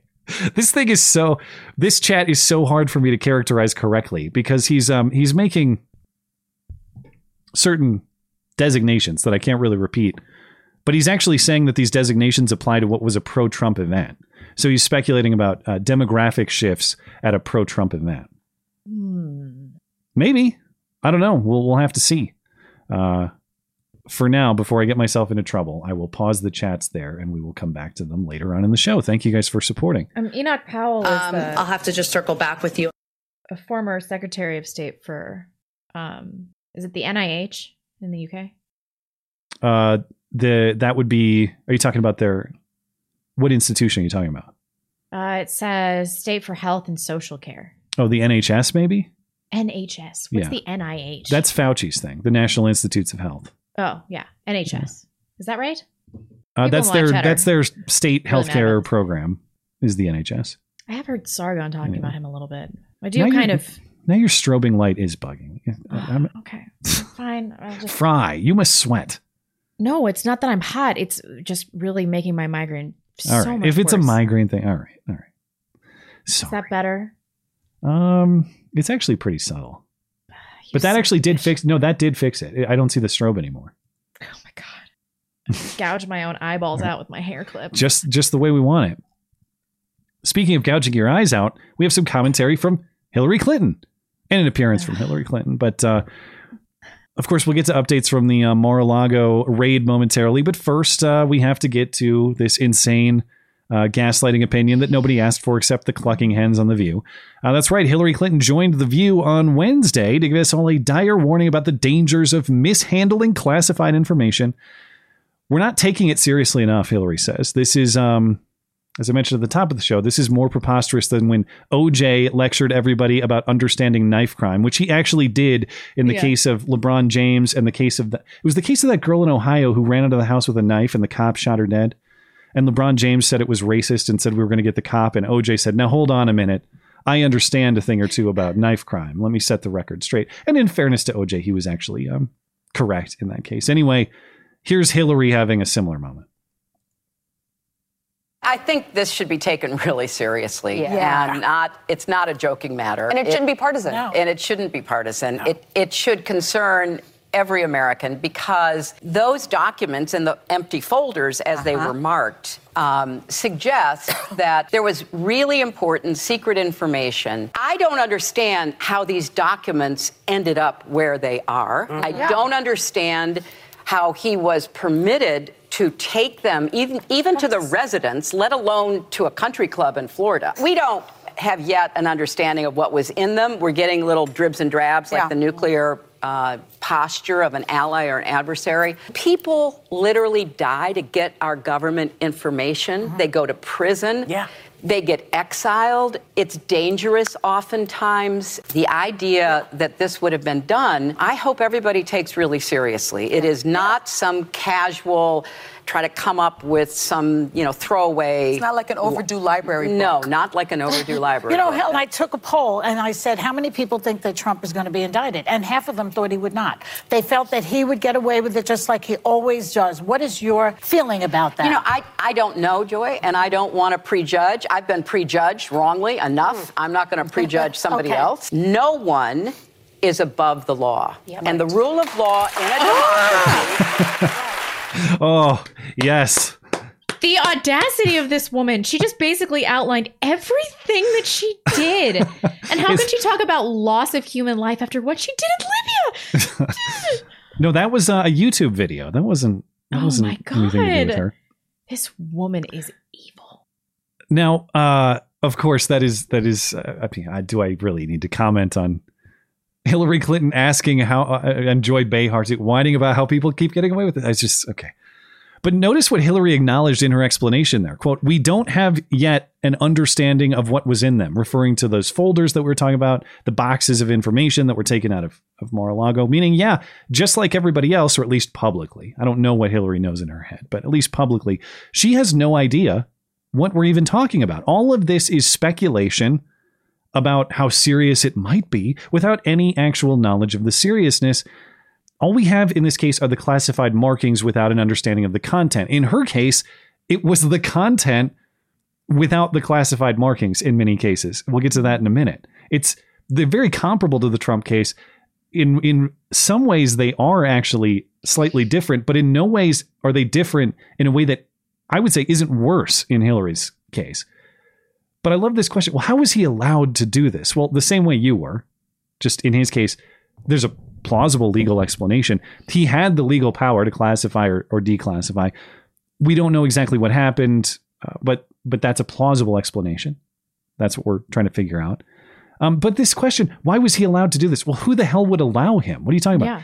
He, as the executive, holds the power to do. Who would this body be that would allow it or not? That's not really explained. Who is the higher authority than the president on these matters? I don't know. But I guess she's thinking there is one. And as I mentioned, every criticism she just leveled applies, as of now, more provably to her than it does to Trump. She's going to tell us it's the opposite with a straight face, but she then tweets this out, or actually tweeted this out the day before. If that wasn't gaslighting enough for you, she says, I can't believe we're still talking about this, but my emails, the fact is that I had 0 emails that were classified. Now, of course, she means 0 that were classified on that illegal private server. And of course, that says nothing about the deletion of the emails on that server. And you may think, well, I remember, and we covered it on the show in the infancy of this show, James Comey coming out around the 4th of July in 2016 and giving that press conference when he said Hillary had classified information on her server, but didn't have malicious intent in doing that. That's correct. But Hillary is saying that Comey admitted that he was wrong about that. That's what she says in her tweet thread here. Comey admitted he was wrong in claiming that I had classified information. Now, I didn't recall that off the top of my head. I think I understand what she means by that. But I went through what fact checker Glenn Kessler over at the Washington Post has to say. And Comey at the time said that the classified content was deemed classified by the owning agency. So that could mean an agency like the CIA looking at the emails and saying, yeah, the content in this is classified information. But that doesn't necessarily mean the email itself was marked as classified. It's just an email that contained classified information, but was not marked as classified. Either way, the spirit of Hillary's defense is nonsensical. That's just a matter of what we call the information. The substance of the information remains sensitive. Plus, in Hillary's case, we have the compounding factor that this was all digital information connected to the internet. In Trump's case, it's paper documents in a closet or wherever they were stored. Now, as far as Comey's correction, what did she mean when she said that Comey corrected that and said I had no classified information? I think she's talking about these 3 emails that were marked classified, is what Comey had said in that press conference. He originally said that 1 was marked secret and 2 were marked confidential. But then before Congress and the days after that, he said that they were actually marked confidential, which is the lowest form of classification.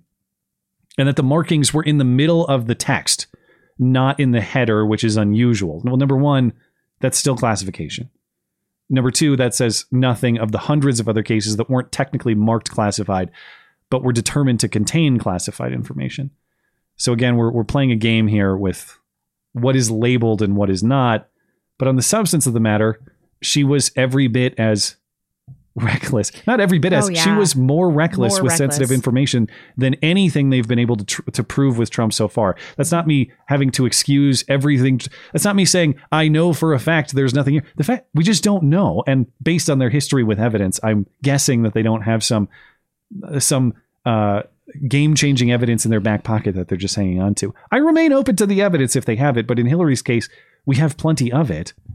She was reckless with sensitive information would be a kind way of putting it. That, that would just be that would be granting that she did not in fact have malicious intent, which is what Comey concluded. Anyway, the case, the investigation into Trump and the Mar-a-Lago raid continues. So to update on that, it was perhaps a slightly surprising decision, though the judge had already said she was inclined. Special counsel? About the special master, yes. We discussed it last week. Judge Eileen Cannon on Monday did, in fact, grant Trump's request for a special master. It's a court-appointed third party to review the documents taken from Mar-a-Lago for executive privilege and attorney-client privilege. The ruling also paused the Justice Department's access to an investigation of the documents until they can be reviewed or until they figure out the rules for this special master that the court will appoint. Now, assuming that decision holds, the next steps will be to select a special master and to establish the rules for that review. Both parties were asked to file a joint filing on Friday to give their answers to those questions. The judge will then resolve the differences with her own order. That is, assuming the decision stands, because the DOJ has also now appealed that ruling as of Thursday. I think they made that appeal. The DOJ is arguing that the records in question are not Trump's personal records. They are government property, giving him no right to possess them and no basis for the review. The government argues the public will be damaged by a delay in investigation in a manner that risks national security. The appeal will be received by the 11th Circuit Court of Appeals. It's also possible that we still get a special master, but only for certain documents recovered, but not others. This is all very technical and a little bit outside my wheelhouse, so it's possible that I'm missing some specifics here. But takeaways are there's an appeal on the special master ruling itself. Meanwhile, the process to select the special master and establish the rules for that special master are ongoing, and at least for the moment, the DOJ's investigation into the documents is paused, though all of that could change as quickly as tomorrow or whenever they have their next hearings in the matter. But both the DOJ and Team Trump made their special master nominations. They each submitted 2. For Trump, the nominations are Raymond J. Deary, a former chief federal judge in Brooklyn and former FISA court judge. Also, Paul Huck Jr., a former deputy AG in Florida. For the DOJ, just in case you expected non-Democrats, of course not, at least for one of them. Barbara Jones is a former federal judge in Manhattan who has served as special master in federal investigations of Trump lawyers Michael Cohen and Rudy Giuliani. So she's been involved in past Trump cases. She was also a special master in a James O'Keefe Project Veritas case, though I'm not clear on exactly. Really? I didn't have time to look into exactly which one or what her role was. But why do I say she's a Democrat? Because she is. She donates to Democrats. She donated over $5,000 to Democrat candidates and the DNC since 2019. Thomas Griffith is the DOJ's other nominee. He's a retired federal appeals court judge for the D.C. Circuit. I don't see anything about him that is as partisan as Jones, but I haven't had a ton of time to research, so I don't know much about him as of this moment. The only other thing I want to say about the Mar-a-Lago raid case developments is there was a subtle point in the special master's ruling on Monday. Recall previously that both personally and through Karine Jean-Pierre, Biden had denied any knowledge ahead of time of the Trump raid at Mar-a-Lago. This was Karine Jean-Pierre, I believe, the day after the raid on August 8th. Was the president or anyone at the White House aware of that search warrant, or has anyone at the White House or the president been briefed in the aftermath of that search warrant being executed? No, the president was not briefed, was not aware of it. No one at the White House was given a heads up. No, that did not happen. But in pages 2 and 3 of the ruling, the judge notes that on May 12th, quote, the incumbent president, referring to Biden, requested National Archives access to the records. The 15 boxes were taken on May 18th. So the idea that Biden was personally making information requests in the case, but unaware of the forthcoming forcible removal of the documents, hard to believe. But of course, nobody really believed that Biden had no knowledge ahead of time. Yeah. Anyway. But this is just additional demonstration to that effect. I'll have to be quick with these topics, but I have to acknowledge the stunning and brave monkeypox czar that the White House announced this week. New monkeypox coordinator to manage the response to the virus. And I'm guessing he probably has expertise from experience. At least a lot of the images you think would suggest that. As Pink News notes, trolls are mad that the White House has picked a gay guy who's hot and wore a harness. That's what we're all mad about. I'm so angry. Speaking to the Advocate about the Fuhrer, this is his name is Dmitry. I think it's Dmitry Daskalakis. I'm sure I'm butchering that, but he says, "I'm certainly not a Satanist." Asked why people think that he is, Daskalakis responded, "It's because I wear high fashion harnesses." By Zaina Bain. Oh, God. So There's one of those high fashion harnesses. He's here explaining that monkeypox is just an infection. It's not an identity. This virus transmits through very close skin-to-skin physical contact, often in the setting of sexual exposure. But there are other mechanisms for its transmission, including if you touch objects that individuals who've had monkeypox touch, or if you have prolonged exposure to respiratory droplets. With that said, signaling to people who are in the gay, bisexual, other men who have sex with men communities, and also transgender people who have sex with men, that it's really important to have awareness that it's circulating in the community is really a critical part of the messaging, while not generating inordinate concern and really focusing on the infection as linked to an identity. So it's just an infection. It's not linked to an identity. It just happens to be in the social network.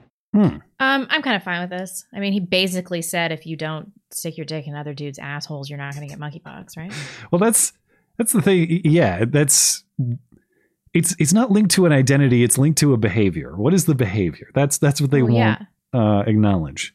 I truly don't have any problem with what he said. The only other thing, this is a potential problem, and I say this, I'm not asking rhetorically, I mean this sincerely. Are there confirmed cases of someone getting monkeypox by touching a surface that a monkeypox infected person? I've not heard of that at all, but he says that's a means of transmission. No, it's only skin to skin contact where there's friction. It's got to, in other words, skin has to be broken, probably. Yeah. Nah, I don't think it has to be broken, but it's got to be rubbed. It's got to be rubbed in there good. Okay. Oh God, I'm gonna vomit. Anyway, because of this story or just because of something else? Oh, the migraine, the story. This is bad. Well, in the interest of time, I will hustle through it then. The only other thing I'll say about him, he was featured in a February 2021 article after Biden's inauguration in HIV Plus magazine. There is a such magazine. Is he HIV positive? I don't think he is, at least I don't know. But well, that's misleading. This article is about his he apparently was the CDC director of HIV prevention efforts. But why should there be prevention if there's HIV Plus magazine? It's a totally fine lifestyle to be HIV positive. What's the problem? Why do we need to prevent? Just another visual reminder, once again, of the people that the White House has put in place to not only lead your country, but to bring you to healthiness. Dick Levine, this guy, whatever the blue-lipped man does, the one TikTok influencer with the fingernails, Karine Jean-Pierre. Look at all of the healthiness. We're not a serious country. I hope China takes us over. We deserve it. I wish I could put up a better defense than I can. Speaking of keeping you healthy, of course, Biden has done that through several attempts at forcing you to take a pharmaceutical injection against your will. But bizarrely, Biden apparently hates Big Pharma, or at least he views them as a nefarious force that has to be put under control. He said at a Labor Day speech on Monday that he took on Big Pharma and won this year, apparently referring to the Inflation Reduction Act and the negotiation of drug prices through Medicare. We beat Pharma this year. We beat Pharma this year, and it mattered. We're going to change people's lives. Still got some of that leftover anger from the Dark Brandon speech, I see. Oh, my God. Even if I grant the point that the Inflation Reduction Act is going to reduce drug prices, which I don't, how is forcing everyone to consume their product beating Big Pharma? I know. Nobody. Does he mean ally with? And he just said it wrong? Nobody in government has enriched Big Pharma than Joe Biden, not just currently, but ever. Pfizer had $22 billion in profit last year. That's up $9 billion from 2021. And I don't have a problem with profits necessarily. I do have a problem with profits earned by pointing a gun at people and forcing you to consume their product to contribute to those profits. And how do you square this message that Big Pharma is this bad thing that needs to be controlled with the message that you should continue to consume their product forever and now every 2 months? Karine Jean-Pierre, they're not called boosters anymore. Karine Jean-Pierre and the White House are calling them updated vaccines because they're fine-tuned to take on Omicron, even though you still have to get the original vaccine before this one. She says anybody who hasn't had a shot for the last 2 months should get the updated vaccine. You've been referring to this new shot as the updated COVID-19 vaccine. Can you explain a little bit more the decision to no longer be calling it just a booster? It is the first time that we have seen this type of updated vaccine, like I said, since December of 2020. And the message to folks that we are providing is if you're 12 or older and it's been at least 2 months since you last got a shot, you should get these new updated vaccines right away. Remember the old deal of just get the shot and go back to normal? Now it's... What a terrible smash and grab this was. Get the shot every 2 months and normal is off the table. That was what Ashish Jha, the coronavirus advisor guy for the White House, said. It was last week, I think. Everyone wants to get back to normal, but normal wasn't working out too well. So we're going to reshape normal to make it much more equitable. Aren't average people skeptical of this? You have to be at this point. You have to be. Even people that aren't vaccine skeptics, like if you get the hepatitis B vaccine when you're a child, even if you go below that threshold that says that you're no longer protected, people still don't get hepatitis B. So like something in your body has, like your memory cells clearly will recognize the virus and prevent you from getting it. Like people know this, right? So why would they be like, oh yeah, this vaccine works, and so I have to get boosted every 2 months? I don't know about that. I think it's perfectly sensible to enrich Big Pharma perpetually, but also Big Pharma is very bad, and I should trust Joe Biden to take them on and control them. Those are the two things that I have been NPC programmed to believe, and when I receive the signal, I do as I'm commanded. I can't do this. I'm going to have to turn these off. All right. I can't. Well, thanks for the tough attempt. Oh, yeah. Am I strobing? Let me see. No, but I am blue. No, it doesn't look bad. It looks fine. We'll get through it. Oh, that's so much better. Sorry, guys. I know this is not optimal. In another story, I'll be quick about this, even though I wanted to give more time to this. But again, another story about exerting control over the economy and your rights. I think this is actually very significant in the step it represents, if not this step alone. But I think it's under discussed as well. Credit card companies have now created a new data classification for gun shops so that the companies can monitor and flag suspicious purchases and alert law enforcement. On Saturday, Visa announced that the world's largest payment processor will begin this separate categorization, a policy that has long been pushed by gun control advocates. The decision will allow banks to make decisions with enhanced information about whether they will allow purchases at gun shops on their cards. Earlier in the week, Elizabeth Warren had advocated exactly this. Credit card companies and payment processors must do more to track these purchases and prevent mass shootings.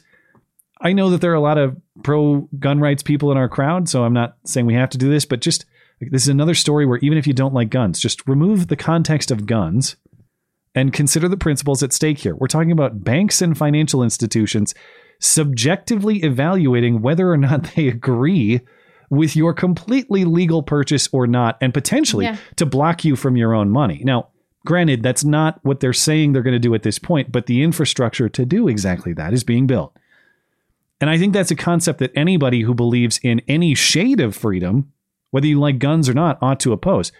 If we have to get quote unquote approval, that's the language that's used in the story here, whether or not they will allow purchases.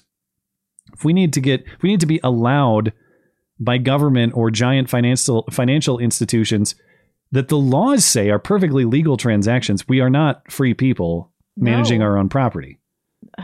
Gosh. Well, of course this is by design. This is how they're going to get us it's not going to be some gun grab situation. They'll just make you just automatically register on the no-fly list for purchasing a gun. Amex just forwards the information right there. And yeah, cash is a way around this. But the attack on cash will come. It's already underway in many ways. And I don't want to overstate this and say this is door kicking tomorrow, but it is yet another step in favor of the overlords and against personal freedom. And it's something that I think ought to be strongly opposed. Whether you like the property in question in this case or not, it should be your judgment about what property you want to acquire with your own money. And once we sacrifice sacrifice those principles, we are we don't own our property. We don't own our property at all, and that's going to be a problem. That's not freedom by any definition. This is from the live chat. They aren't tracking crimes; they're tracking you, and that's true. Yeah. Like that's why this was an interesting Sunday, because all of these preventable crimes that we're discussing, the country just this chaos just deepening in every American city and elsewhere. But this is what they're going to use their resources for. You see getting people triple, quadruple boosted, doing it every 2 months, forcing people to do that, vaccine mandates, and then making a giant gun registry and preventing people from buying new guns. That's what the government cares about. They don't give a fuck about some white mom getting raped and murdered in Memphis. They don't care about that. If you see all the news of the last week or the last year or the last 2 years and you think maybe it'd be wise to arm myself to protect myself in such a situation, the infrastructure is being built such that you're automatically suspicious, potentially in the subjective judgment of Visa or MasterCard or whoever controls all this stuff. I don't often make recommendations. People are free to do whatever they want with their property and their own philosophy of self-defense. But if you're the sort of person who's been on the fence about a firearm purchase for personal protection, I would advise that sooner rather than later, based on the threats to it that are being built every single day. Oh, yeah. So we shall see. All right. Anything else before we get to the hoax hate here? Nope, let's do it. All right. It's the hoax hate that just won't quit. And now, the nobody saw it happen, but it's totally a product of Trump's America hoax hate crime of the week. Ah, shit, it's backwards. You think they'll notice? Well, it took 2 weeks, but now BYU has formally acknowledged what everyone else already knew. All you got to do is listen to this show, just like all the world's stories. You'll get the correct information every single time. But this viral claim of BYU student fans screaming the N-word at a Duke volleyball player, it did not happen, even if BYU is not willing to say that fully in their statement. But BYU did release a statement on Friday saying they did an extensive investigation that included review of security footage, witness cell phone footage, game broadcast footage, any camera that is known, they reviewed, as well as interviews with 50 witnesses, and they have found no evidence of any racial slurs uttered throughout the duration of the game. They also lifted the ban on that fan who was accused by the Duke players of yelling racial slurs. There was never any evidence that he did, as we discussed last week. There is prior reporting, as we mentioned too, that person has Asperger's or some other form of autism potentially. He's been unbanned. He did get an apology from BYU, but notably this statement, first and foremost, you need to start writing these statements so it can say that lying bitch, and just, something like that. That's point one. Yeah. The point one is still our commitment to take any claims of racism seriously. That's still why. That's so stupid. Point. This was such a tremendous waste of resources. I mean, I don't know what else they would use these resources for, but anything is more important than this. Literally, yeah. Anything else. So that's point one that they reaffirm. And then they also did not apologize. At least I read through this. Maybe I missed it, but I don't see an apology to the fans, the BYU fans who were lectured at the next game by the athletic director, Tom Holmoe, where he pointed his finger at them and said, shape up, basically. He had no evidence that they did anything wrong. And he accused them of this horrible wrongdoing and said they needed to do a better job of representing BYU, even though none of them had done anything wrong. And he had no proof that they did. And I've not seen a response from Rachel Richardson, who's the player who made the accusation, nor her father, Marvin Richardson, or Lessa Pamplin, her godmother, both of whom amplified the accusation. I've not seen a follow-up from LeBron James, who also amplified the accusation.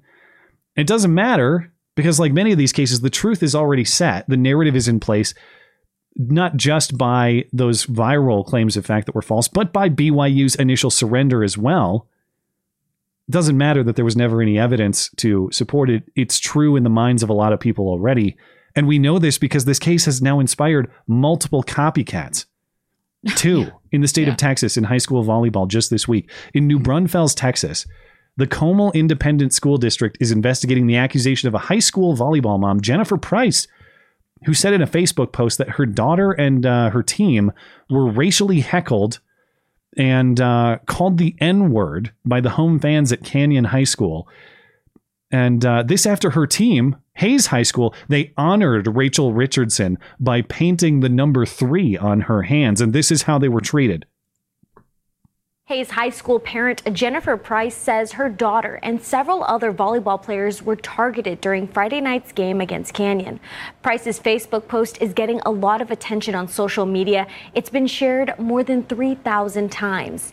In it, she says, quote, "Our coaches told their admin and all they told the boys was watch your mouths." She goes on to say that no one was removed from the game and that the students were allowed to continue heckling the Hayes volleyball team after the game. We asked Price for an interview, but she declined. Her post also says that what happened Friday night was, quote, "ironic." The Hayes volleyball team was wearing the number 3 on their hands to support Duke player Rachel Richardson, who faced racial slurs during a recent match. There it is. Rachel Richardson faced racial slurs during her match. No, she did not. But it's true now. If true, don't care. I don't care about any of this if it's true.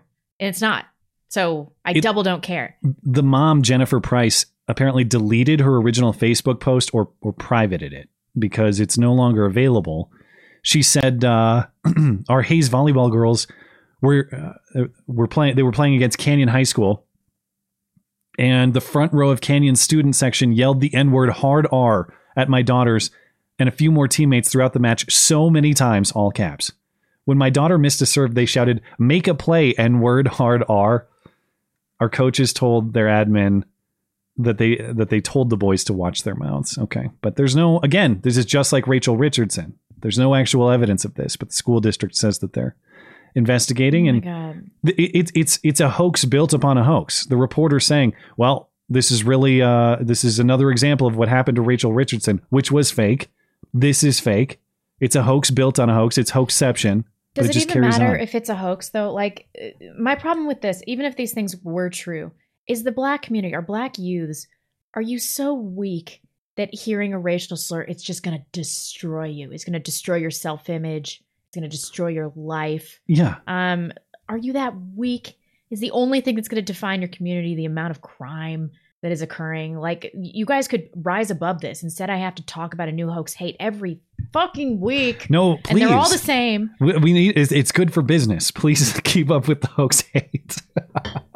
This is just like, what? Yeah. Why do you want this to be your image? Like, to be a victim of white racism. Why do you want that to be your whole thing? Don't you have anything else to offer? I think plenty would say that they don't want that. And I agree that there should be more pushback to that. That it's like, even if true, and even if that's horribly mean-spirited, yeah, do you really want to be in a position of such weakness that a single word can defeat your entire spirit, your entire work ethic? I should clarify though, because I think that it's not just black culture. I think that it's this genesis of like black culture and histrionic, borderline personality, millennial behavior, whereby seeking out positive reinforcement for victimization. Yeah, exactly.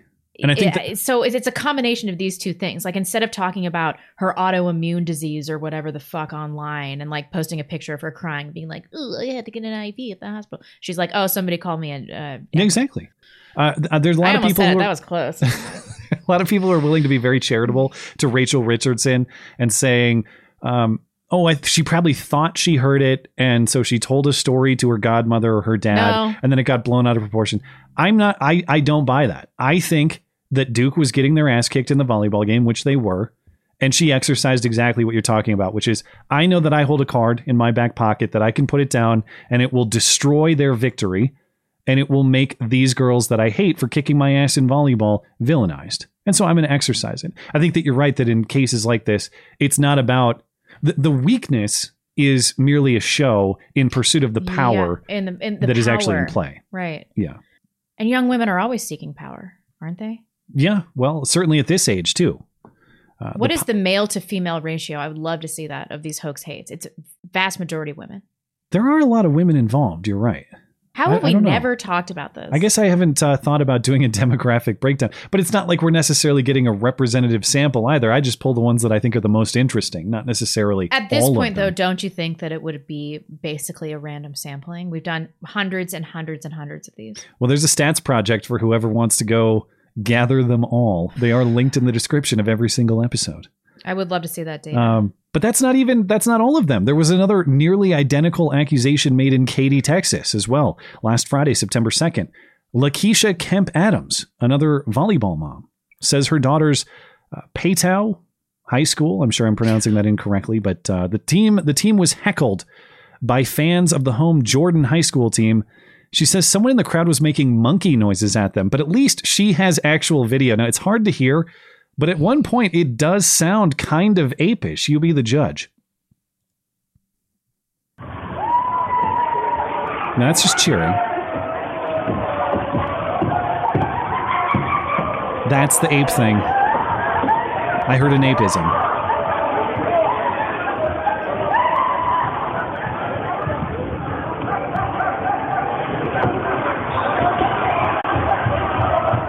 Was it a black person doing that? And we don't know who did it. We don't know why. We have no idea. Maybe it was just a black person laughing. We don't know. Adams says she shared the footage with Jordan High School leaders, and they literally did nothing, she says, which is the correct response. Yeah. But that's not the response that's sustained. Both schools are part of the Katy Independent School District. Katy ISD says it is investigating who the monkey chanter is. All right. That's all. Anything else before the movie review? To date, this has been our most demoralizing episode. It's up there. But don't forget the Desmond episodes. And we're about to talk to the Green Mile. All right. The Green Mile, so it's just going to get worse. In a world of movie references flying over his head, one man will finally watch them. This is the Matt and Blonde Show movie review. This week's movie is the 1999 Stephen King novel adaptation The Green Mile, in which an innocent death row inmate at a Depression-era Louisiana prison demonstrates miraculous healing abilities. The corrections officers put him to work saving the warden's terminally ill wife and then electrocute him anyway, because those are the orders. From movie picker Troy, probably the only movie that has ever made me cry, The Green Mile is a story about a man keeping faith during a wrongful conviction and inspiring everyone he meets. Everyone in this movie gives a top-notch acting performance. Rest in peace, Michael Clark Duncan. Based on your reaction, I suspect I know your general review, but as always. That is not what this movie... This movie wasn't about somebody raging against wrongful conviction. Oh, you cried during this movie, Troy? Ew. Ew. Shame. What else was I going to say? I didn't know this was a Stephen King. No wonder it was such trash. I really had to put it... At least I'm like 99% sure. Am I wrong about that? I had to put my hatred of Stephen King's Twitter account aside. It is Stephen King, yeah. God, I hated this so much. Okay, I don't even know where to start. All right. I hate this in films where there's like one black person and they're magical in some way. Like they're kinder, or they're able to, usually it's a human quality. Like they're just better than all the white people. In this movie, he was actually magical. Actually magical. I was like, this is so on the nose, I couldn't even stand it. The white hick was the one that was actually responsible for the rape and murder of these two kids. It was so emotionally manipulative. Maybe every black person in jail right now is actually a dim-witted gift from God. We should let them all out and see what happens. Well, we are doing an experiment. Anyway. Yeah, okay, we're already doing that, I guess. Carry on. Well, why aren't they curing all of our diseases then? What a piece of shit. 3-hour and 8-minute movie. It's so egomaniacal. I have like 2 or 3 movies that I can think of that were worthy of like the 2.5-hour mark. 3 fucking hours. Are you serious? I could not wait for it to end. I was like, are they going to execute this brother or what? At like 30 minutes in, I'm like, get it done. I don't care. He was literally begging for it. Yes. So emotionally manipulative. But you know what, Stephen King and director of this movie, it didn't work on me. I felt nothing. I am dead inside. 1 out of 5 piece of shit movie. Hated it. And I hate you too, Troy, for crying during this. Are you telling me you liked it when John Coffey died? No, I just didn't care. You were even apathetic. There wasn't even enjoyment. No, I was happy because I knew the movie was over. Like, thank fucking 3 hours.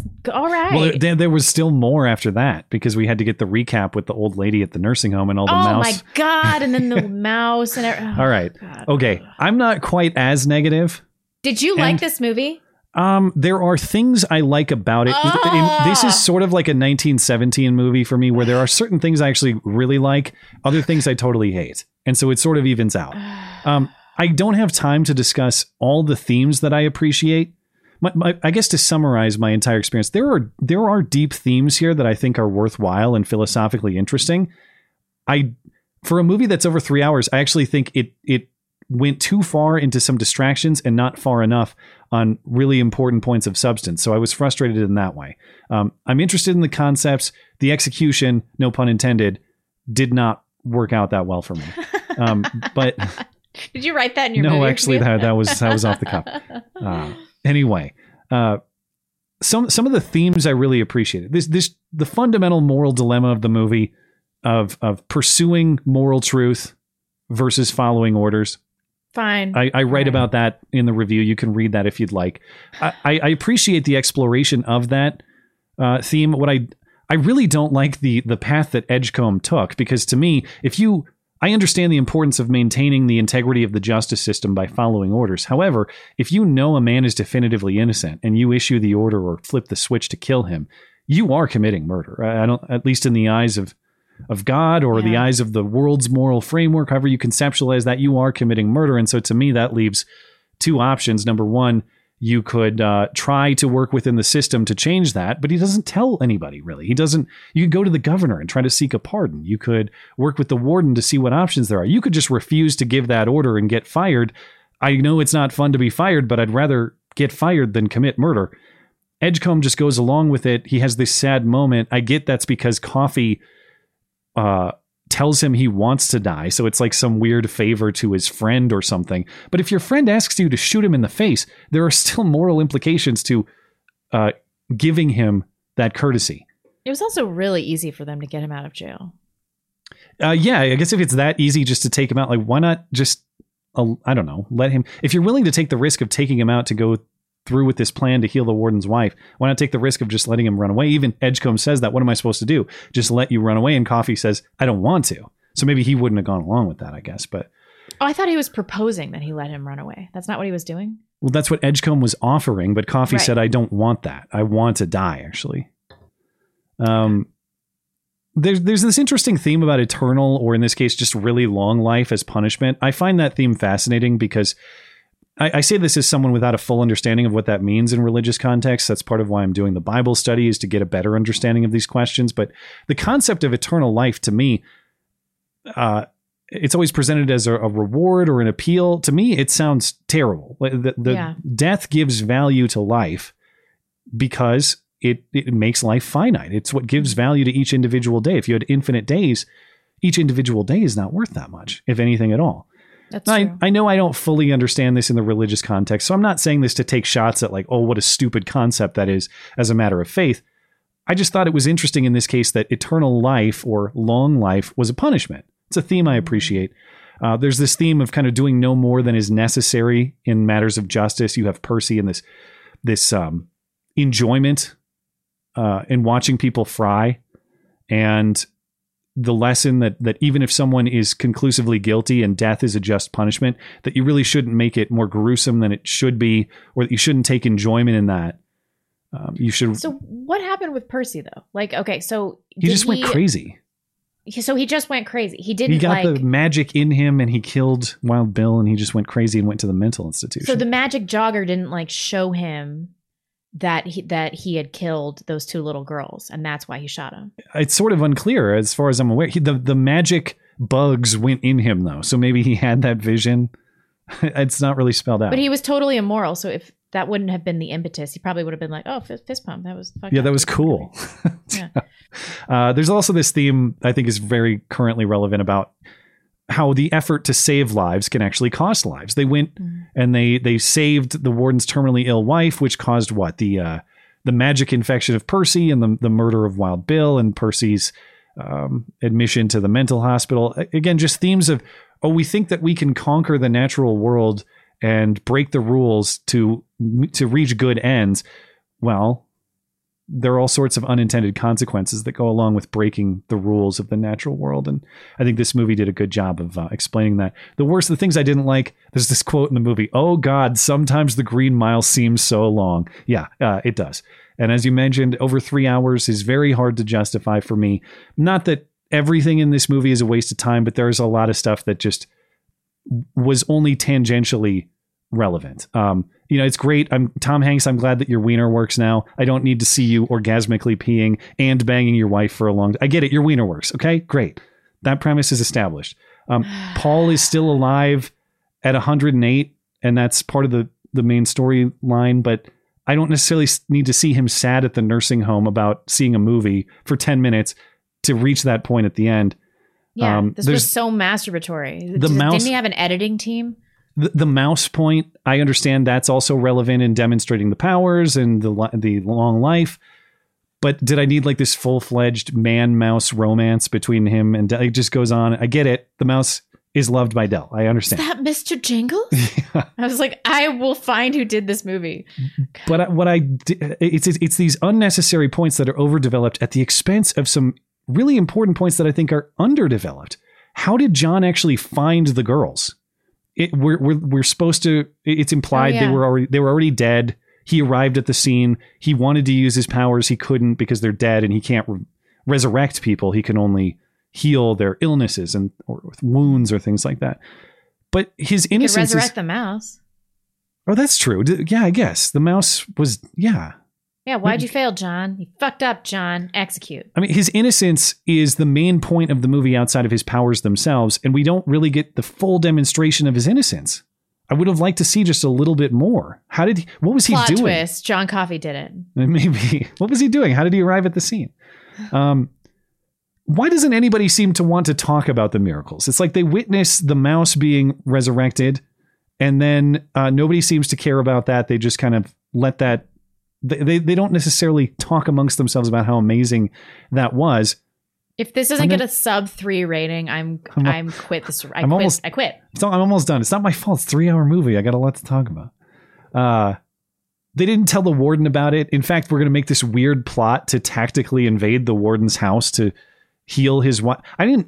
This is the problem I have with that point too. I don't understand what they expected to achieve. We're going to secretly enter the warden's home at night. And then they're shocked that he discovered them. But they're in bed together. How were you going to go heal her without him realizing what you were doing? We didn't think this through at all. And why didn't you just try like, hey, I know your terminally ill wife is like the defining feature of your life at this point. I know it sounds crazy, but I have something that might fix that. Yeah. He'd probably be interested in hearing about that. Did you guys try just telling him? And then she could have just gone to the jail.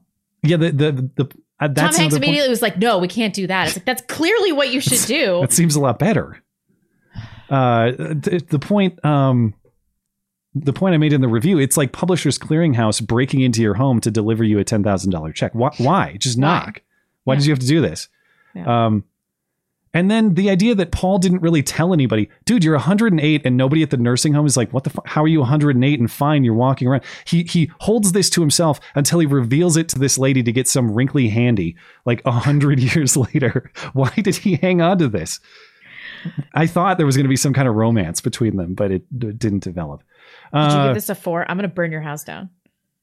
And then as I mentioned, I was also disappointed that there just wasn't much of a fight from Paul Edgecombe, Tom Hanks' character, gives this great speech about like, listen, man, what am I going to do when I get to Judgment Day and I confront God or whatever the power is up there, and I have to say that I killed one of your miracles for the sole reason that I was ordered to do it. What am I going to say?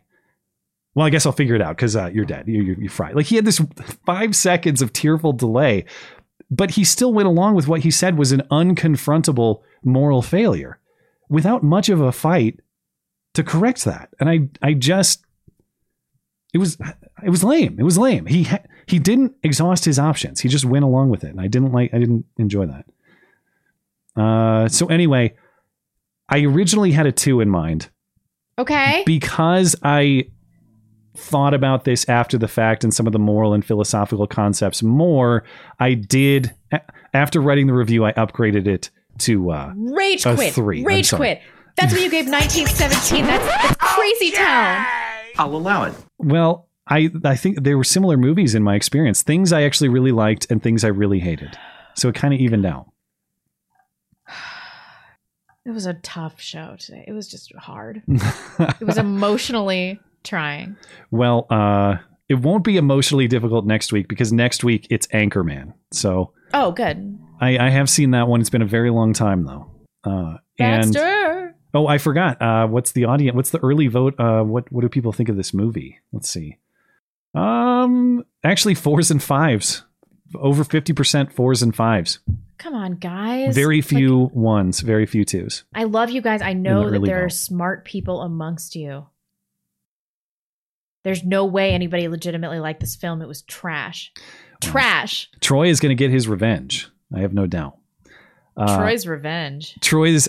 Speaking of Troy, his list is up for one more week of a vote. The remaining nominations for the week after next, after Anchorman, are Nightcrawler, Hereditary, 10 Cloverfield Lane, Side Effects, It Comes at Night, or of course you can reject the list as punishment for Troy for what he's done to Blonde, and instead vote for a randomly selected top-rated movie. Wait, there's more Troy? I thought this was the last Troy. There's one more week of Troy. The vote for Troy. Troy? The list Hold will you then personally accountable. The list will then refresh next week for October in the vote, at least. And as a reminder, Live chat, you people. Don't let your racism blind you. You're soulless. If you were emotionally manipulated by this film, you're dumb. You're dumb. If you cried during this movie, you're dumb. Well, I said it. I don't care. Unfortunately, I don't have a way for you to post rage comments to Blonde's reviews on my website. But if you'd like to post rage comments to my review, or just read it and comment whatever you'd like, or submit your own rating, vote for the next movie, sign up for the chance to be the movie nominator for the month, all the things the movie review offers.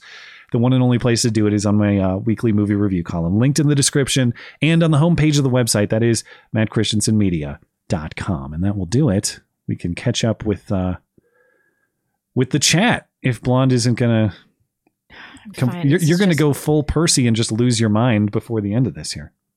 It's multifactorial. It's all the crimes. Both those crimes, those people were supposed to still be in jail.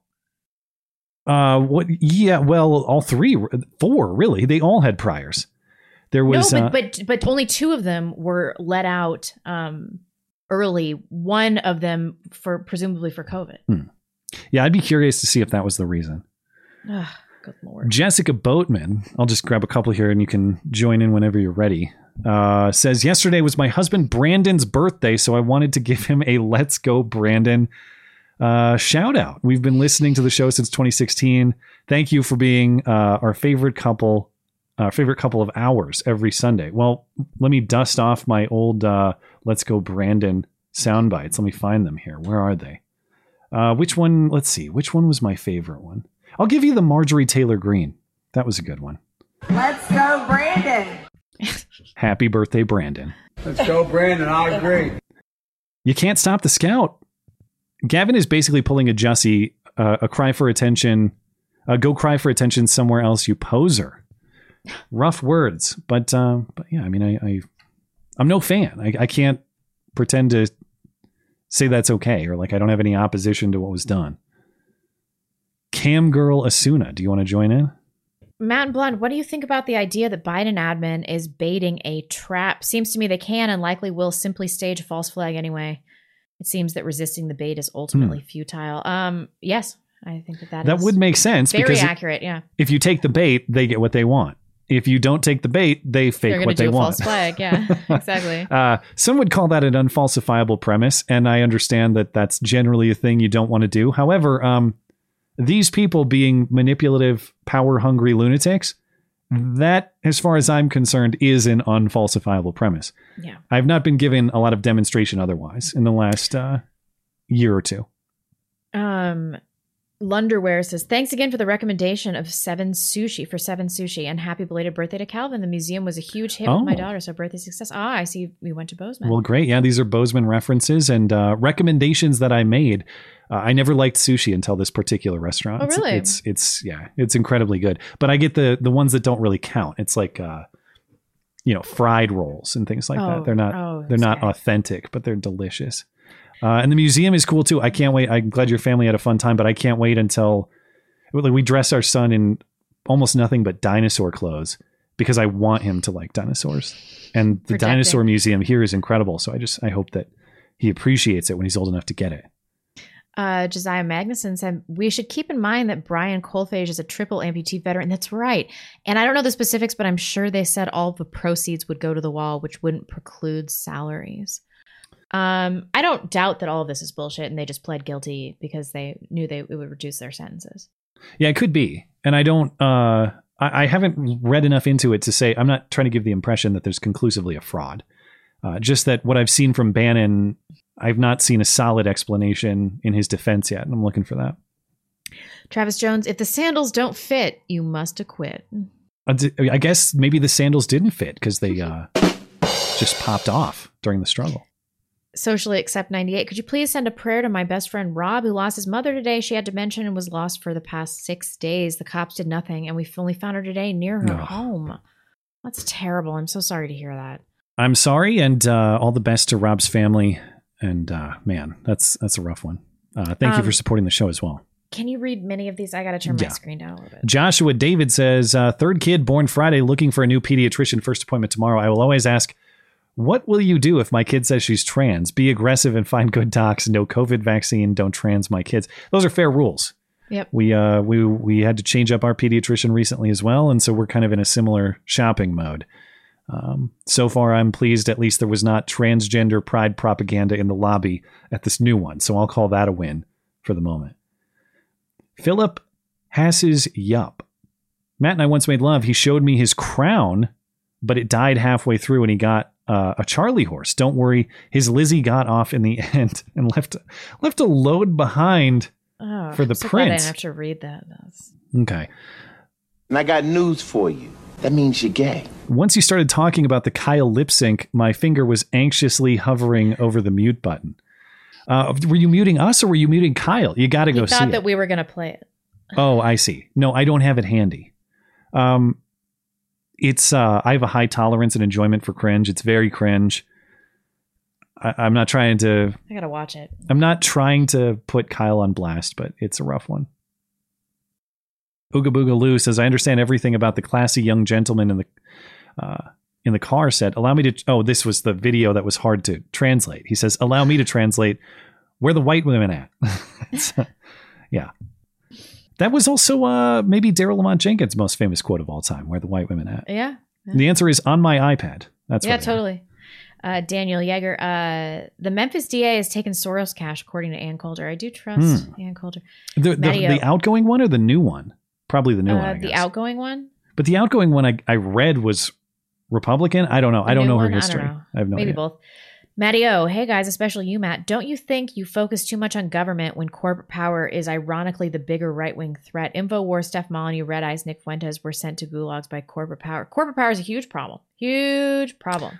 I wouldn't necessarily say that it's not, but I would say that I'm more sympathetic to property rights than coercive force.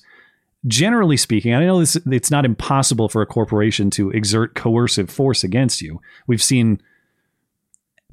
Generally, they have to join with government to do it, though. Like in the case of the vaccine mandate. This is not me saying like, yeah, it's fine for Twitter to ban everyone. I don't want them to. I want a society that values speech, and so we don't do this. But if I had to pick whether I'm more concerned about government power or corporate power, I suppose I'm kind of concerned about the marriage between the two. Government, yeah. But if I had to pick, I'm probably more concerned about government power because at least with corporations, I can opt out. I know that's sometimes easier said than done if they control all the resources and you have to consume those resources. But if I have to pick, I'm more concerned with state power than business power at present. It's not that couldn't change. I also wonder, Maddie, if I'm not saying there's no value in your distinction. They are different things, but currently they're so aligned that it's like they go hand in hand, and that's the real problem. Chris Hank says January 6th defendant Zach Rell will now have his military benefits cut off that go to his family while he languishes in jail. 18 months without bail, and he still refuses to plead guilty. I don't know the case, but I'll have to look into it. I would not be shocked if that's 100% correct, that we're revoking military benefits to someone who served honorably because because of January 6th shenanigans. Daniel Yeager says, someone will make serious bank on another bum fight series reboot. That's right. Those were... Bum fights used to be more of a feature of the internet. Yeah. You don't get those was anymore. always like this. Brom39 says, can't wait to see more of this shit. 4chan, awesome. Seriously, it's funny. I assume maybe that's referring to the San Francisco show too. Oh, I'll have to refresh here. Let's see. Daniel Yeager, did we read this one about the godless elites? Yeah, go for it. The godless elites worship at the altar of low wages and high margins. That's why they lobby for the border to remain open. That's true, too. I would say that's probably true, yeah. Gay Dads Bear. Queen's hit song, Another One Bites the Dust, just hit #1 for the first time in 40 years. Is that because of the Queen's death? Yeah. The Another One Bites the Dust by Queen? Yeah. That's unfortunate. Well, all right. Margie, my church is bowing to diversity. No hope even for Utah. Ugh, good Lord. What are we going to do, Margie? What are we going to do? Logan Orr, catching up because the... No. No, Logan. Certain conspiracies kept him busy? All right. Das Pooch, Blonde, shame on you for not knowing Enoch Powell. Don't let Red Eyes hear that. Matt, we can't even see the strobe effect. It's only you. So quit crying and let her dim the lights. I know of him. I'm just not super familiar with him. That is my failing. My ignorance is my greatest failing. I'm just trying to deliver you the highest quality product, Das Pooch. It's just really, Cut me some struggling slack. here. It's like we're looking into light is the most painful thing when you have a migraine. I get it. You're going to have to read some of these. Phil says, what exactly is the normal person supposed to do? Every single law keeps us from defending our neighborhoods. We're told to be grateful for the opportunity to have our wives and daughters raped and murdered by criminals. Well, yeah, it is very frustrating. That's why this is going to come to... It's exactly what we talked about. It's like you're supposed to watch all of this crime and then be told that you're implicitly suspicious for potentially wanting to defend your family. That might be a suspicious purchase. Yeah, I mean, at the end of the day, when the threat confronts you, you're going to have to take the actions that situation demands. And I suppose face the repercussions and consequences that they choose to impose as a result of that. But I don't know what the answer is. Yeah, I don't know what you're supposed to do other than prepare for that worst case scenario and be prepared to confront it if and when it does come. Individually, that's probably insufficient, though. We have to figure out how to cross this threshold that you talked about of how to organize in a way that doesn't get us all the gulag treatment, quite frankly. Yeah. Thank you, Phil. Maya Normus Butt. Love you guys. Well, thank you. And all the best to your butt. Look at that big ass. Look at that big, juicy booty. Trav to the world says, Kamala, we took an oath to uphold the Constitution. Biden, no amendment is absolute. These people deserve no respect. Yeah. It's the same thing with the contradiction between Karine and Joe Biden on the pharma stuff, too. We got pharma under control. Also, submit to everything pharma tells you to take. It's like they're not even trying. That's why this does seem increasingly like it's just a whole bunch of bait. Every single day it's bait. It's rage bait, and I get it. I partake in that, and I get enraged by it. So maybe I'm the fool. I don't know. But it seems that they can't be serious. They have to be aware of these contradictions and the nonsense, and they're doing something intentional with it. Incompetent Hand says, I was at work listening to the call-in show when Blonde rejected my Madeline Stowe idea. I yelled out, just take the compliment, you effing coos. What's coos? Is that a slur? Cooze, vulgar slang, North American, a woman's genitals. Coos. It is coos. Coos. Okay. Thanks, Blonde. And Trav to the world says, did you guys see the dissent in Ohio versus Phil Potts in Ohio? I don't know the case. No. Dissent said we can't consider legal history in interpreting the law because we don't know what the law would have been if women and non-whites had decided it. Multiverse is now law, apparently. We're going to have counterfactual law. I mean, that's insanity. You thought we already had an invitation to invent things out of thin air with substantive due process and all the rest of it. What would the law have been if other people had been in charge of writing it at the time? That's a new one. Semper Ad Meliora says, maybe I'm wrong on this, but don't we pay taxes into Medicare? Who then pays pharma companies, rather, with our taxes? And Blonde, don't worry about the light. I get migraines too, and they suck. Feel better. Yeah, we're just negotiating a theoretically lower price that you get forcibly extracted from your wallet and pumped into the pharmaceutical companies. And that's owning the pharmaceutical companies, apparently. Sam Collingwood-Smith says, talking about implementing the infrastructure to come after us, you should give Joshua Moon a call. His website, The Kiwi Farms, was pretty much removed because reporter Taylor Lorenz found a useful idiot in Keffels. He can tell you what the future is. Wait, Kiwi Farms got removed? The Keffels is this transgender person. I'm probably even saying it wrong. I've only seen this story from afar on Twitter, and I don't understand all the details. So I'll have to look into the story. Thank you for the recommendation. If there's something that I should look at, like an article or a video that's a good explainer, go ahead and email that to me. Thank you. Judge Lott says, Blonde, I love your interviews. Get Aaron McIntyre on. I think that would be a great one, and you would enjoy his content. People keep telling me that. But people also were telling me to have Academic Agent on, so I sent him a $20 super chat asking for an interview, and his response was so tepid that I don't think I'm going to do it. Sam Shearer says there are ways to organize in the 21st century, Blonde. Communicate over Tor, transact in Monero, and take control of your privacy. That's true, I suppose. There are emerging technologies. Right. And if I want to be optimistic and not totally black-pilled about the gun thing, I mean, ideally, whether or not the government officially recognizes a currency or not, there are always ways to trade things of value with each other. You can't really block that in any meaningful way. And also, gun technology is not, there's no putting that genie back in the bottle, so to speak. Yeah, that's true. 3D printers are a thing. Buying parts are a thing. The technology to assemble these things is well known. And so the idea that they'll be as easily controlled, I think, is misguided. But the point remains that there are forces in play that want to intimidate you into the free exercise of your rights that you're perfectly entitled to. And that sucks. But I heard it phrased. God, I'm going to go full boomer and say that I actually appreciated a quote. Do I want to say this? Think about it. The content of the quote I found value in. The speaker of the quote, you're going to scoff at me, and deservedly so, because I scoff at myself. It was freaking Dr. Oz on the radio. Said something that I actually found value in. This is not me praising Dr. Oz, but he said something like, in the national anthem, there's a reason why the home of the brave is last. And that is because you don't get your freedom without being brave. And it was talking about standing up to all of this, to this tyranny. I get that's something of a platitude. It's very generic, but I thought that was interesting. It's like, you are entitled to your freedom. Those are your God-given rights. But if you're not brave enough to stand up for them, you don't deserve it. Yeah. Or if you do, you're not going to achieve it. And prior generations have paid the price for that in ways that we have no understanding of. It's incumbent upon us to step up and assume some of that bravery to make sure that freedom prevails as it should. Also, vote Oz in Pennsylvania come November. It's our only way out of this.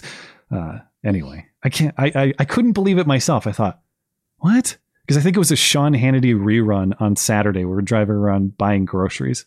He's so insufferable. I can't believe I used to like him. He's always, no matter what they're talking about, he talks about his jujitsu.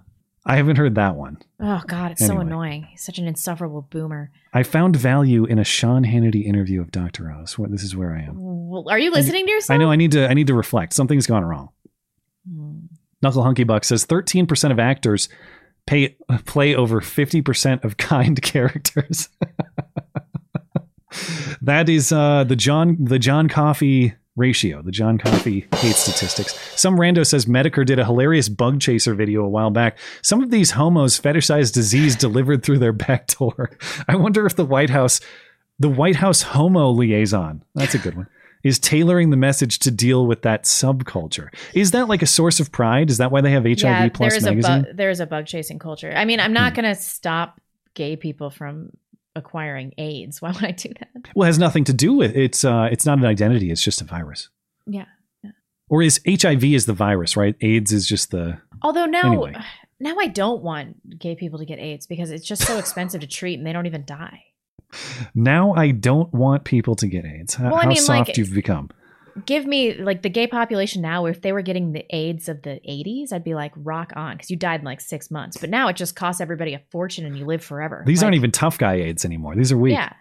I almost said like Shaq, but it's not Shaq. Magic Johnson. It's not the guy in the Green Mile. It's Magic Johnson. Yeah. Although the guy in the Green Mile is dead. I don't think he died of AIDS, though. Are you sure? At least as far as I'm aware, it was not AIDS. You know who he was married to? Omarosa. Omarosa. That guy was married to. Yeah. Maybe he did die of AIDS. Look it up. Maybe he got it from Omarosa. I don't know. Robert Lockard says, please watch the Life on Death Row episode of Amazing Stories. It's 25 minutes long and much better than The Green Mile. Patrick Swayze plays a dirtbag on death row who gains the ability to heal. Well, was this story plagiarized or what? It's the White Green Mile? Maybe. I don't know. Injured Guardian says, strategy, find a new or young small business and ask how much it would take to buy 2% of it. Go higher if practical. That's interesting. Just make investment offers on the spot. That's thinking. Xander says, I submitted my email to be the movie chooser, but I'm actually nervous to get chosen because I'm scared my movies suck. Yeah, Troy. But since most of your ratings have been in the negative, I'm not too worried about it anymore. You know, one of the things we've been working behind the scenes, and maybe I'll unveil it soon, I've had some help from a listener assembling all the data of the movie review. Oh, yeah. Audience ratings, your ratings, my ratings, IMDb ratings. And we both come in so far with a really almost an even average rating of like 3.738. So I know it seems like there's a lot of negativity, but that's actually skewed slightly high. That's skewed towards positivity on average. So I feel like I'm giving ones just left, right, and sideways. I think I'll have to go back and back and look. We did that breakdown when we had the listener make the visual graphic. And I can't remember who had given the most ones. I thought maybe I gave more ones than you did. I don't know. I'll have to go back and look. Anyway, thank you, Xander. Xander. Nominate Tokyo Story. I've never seen it. I heard it's awesome. I don't know. Come on, guys. And fear not with your nominations. Hating the movies is part of the fun. You know, that's really because that was 3 hours that I could have spent doing literally anything else. 3 hours is a long time to hate. That is true. But when you have like Life of Brian, where it's in and out and you hate the whole damn thing, that's great. I enjoyed that hateable experience. Papa Piker says the Central Cali meetup will be this October 8th in Fresno/Clovis. California people, check your emails this week for details. If you didn't get one and are interested, I'm under Ellis Fierro on the site contacts. Well, thank you, Papa Piker. And of course, you can send me an email and I'll have that on record. And if anyone wants to email me about the upcoming Central California meetup in Fresno or Clovis, I can connect you guys by email as well. Good luck with that. And send us a picture if it happens a month from now. Kevin Flanagan's Ghost says, let's take a moment of silence to remember the 3,000 Americans who died when nefarious forces decided New York City would be better off with 3 towers and convinced a bunch of other nefarious forces to fly the planes. R.I.P. Okay. The least in the kingdom. Ignoring the miracle is natural. I resurrected a bird once and everyone just said, oh, I guess it wasn't dead. Now do you believe it or think I'm crazy? Well, if you had done it multiple times, as was the case here, and could do it more or less on command, and I said, well, hey, I have this person who has this affliction. Could you heal that person? And you said yes. You got to remember in this movie, it's several. It's Paul, it's the mouse, it's the terminally ill woman. Isn't there another one that he also, of course, inserts the power into Percy, but I feel like I'm forgetting one. Anyway, and the other distinction, like I don't doubt that you might have had an interesting experience with this bird. Did you have a witness too? Because John Coffey had witnesses. So it's not just I heard a guy say this, it's I watched him do it, and I'm sort of keeping that to myself. John Coffey clearly fucked up and wasn't using his gift appropriately, because he would have been so infamous in America that if he got caught holding 2 dead girls, it would just be obvious to everybody that he was trying to heal them. Yeah, I know John Coffey was supposed to be like a not intelligent individual, but it also appears that he did not make any attempt at his own defense. And I suppose that's because he's a very kind, gentle man, but he had that defense available to him. I have a great alibi. I was trying to heal them. Don't believe me? Watch me heal this guy. Yeah. Be your own attorney. Yeah. Knuckle Hunky Buck says, Matt, it's not wise to try to put Kyle on blast. 3 people tried, 3 people failed. He put them on blast. Yeah, that is correct. I certainly wouldn't try it. John, let's see. I accidentally refreshed the wrong way. Yeah, carry on. Sorry. Properly depicts some issues during the Great Depression with the legal system. Also, if you guys had good taste in movies, the segment would be needed. Well, no, it's a lack of SCAG seeing movies. Yeah, well, it's kind of, that's why it's born, is because I've seen essentially none. And so what does it have to do with either of our taste in movies? This truly has nothing to do with me. I have excellent taste in film. Well, and I know that John is being somewhat tongue in cheek, but I always, this idea that there's like objectively good taste in movies. There is. I have it. So does my brother. Oh, I do. What luck? We both do. What luck? I know. What luck? Anyway, that's kind of the point, though. Like, seriously speaking, even if there was such a thing, I don't think there is, but even if there was such a thing, it also would not be fun to watch these and write a review every week. Here's this week's, again, 5 wiki or 5-star rating. Well, what's the point at that point? Appreciation is part of it, but appreciation has to be earned. And appreciation is also relative to things that suck. And I don't know if this movie sucked, but it had portions that sucked. Just sucked.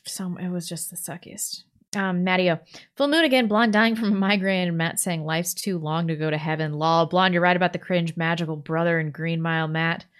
Corp still gets the last word over government or corporations, bro.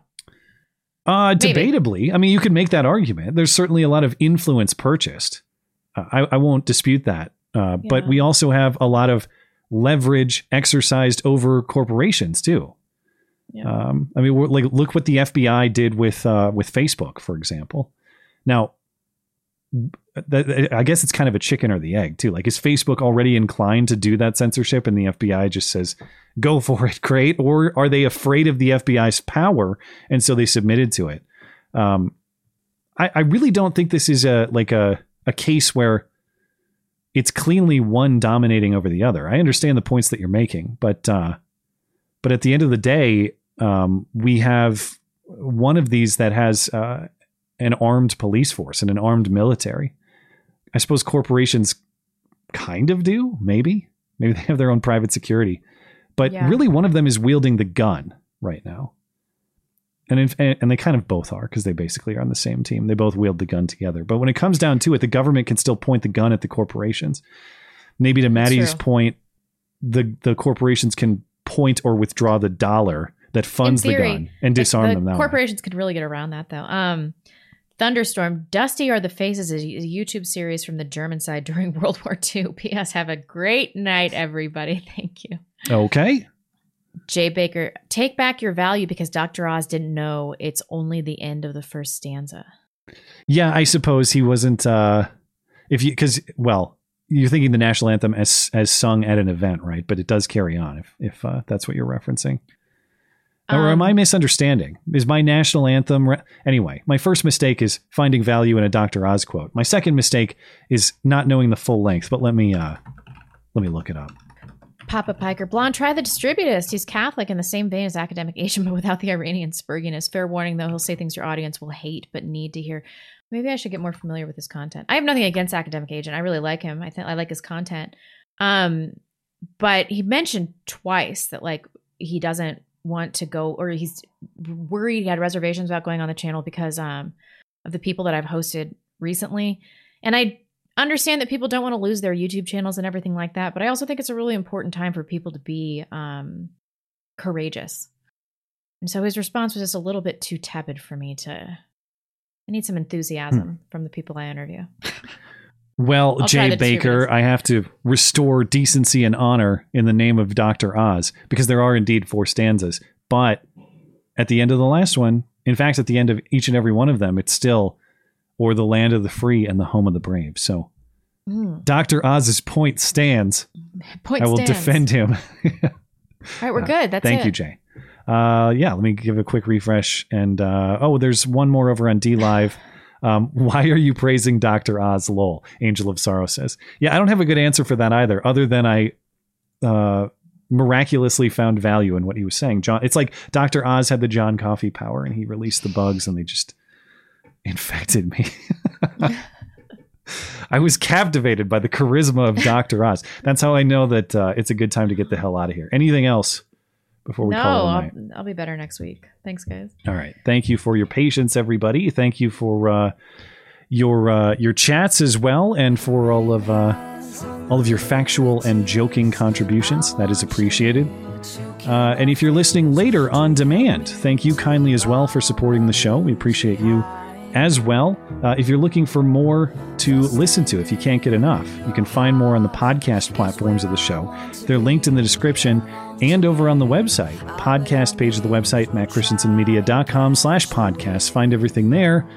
Speaking of, you can find everything show related, whether you're looking to buy merch, or you're looking to find the latest episode of the show, or you're looking to rage comment on my movie review. Find it all at mattchristiansenmedia.com. We'll be back next Sunday, because if it's Sunday, sorry, Chuck Todd, it's not Meet the Press. It is the Matt and Blonde Show. Have a great night and a great week.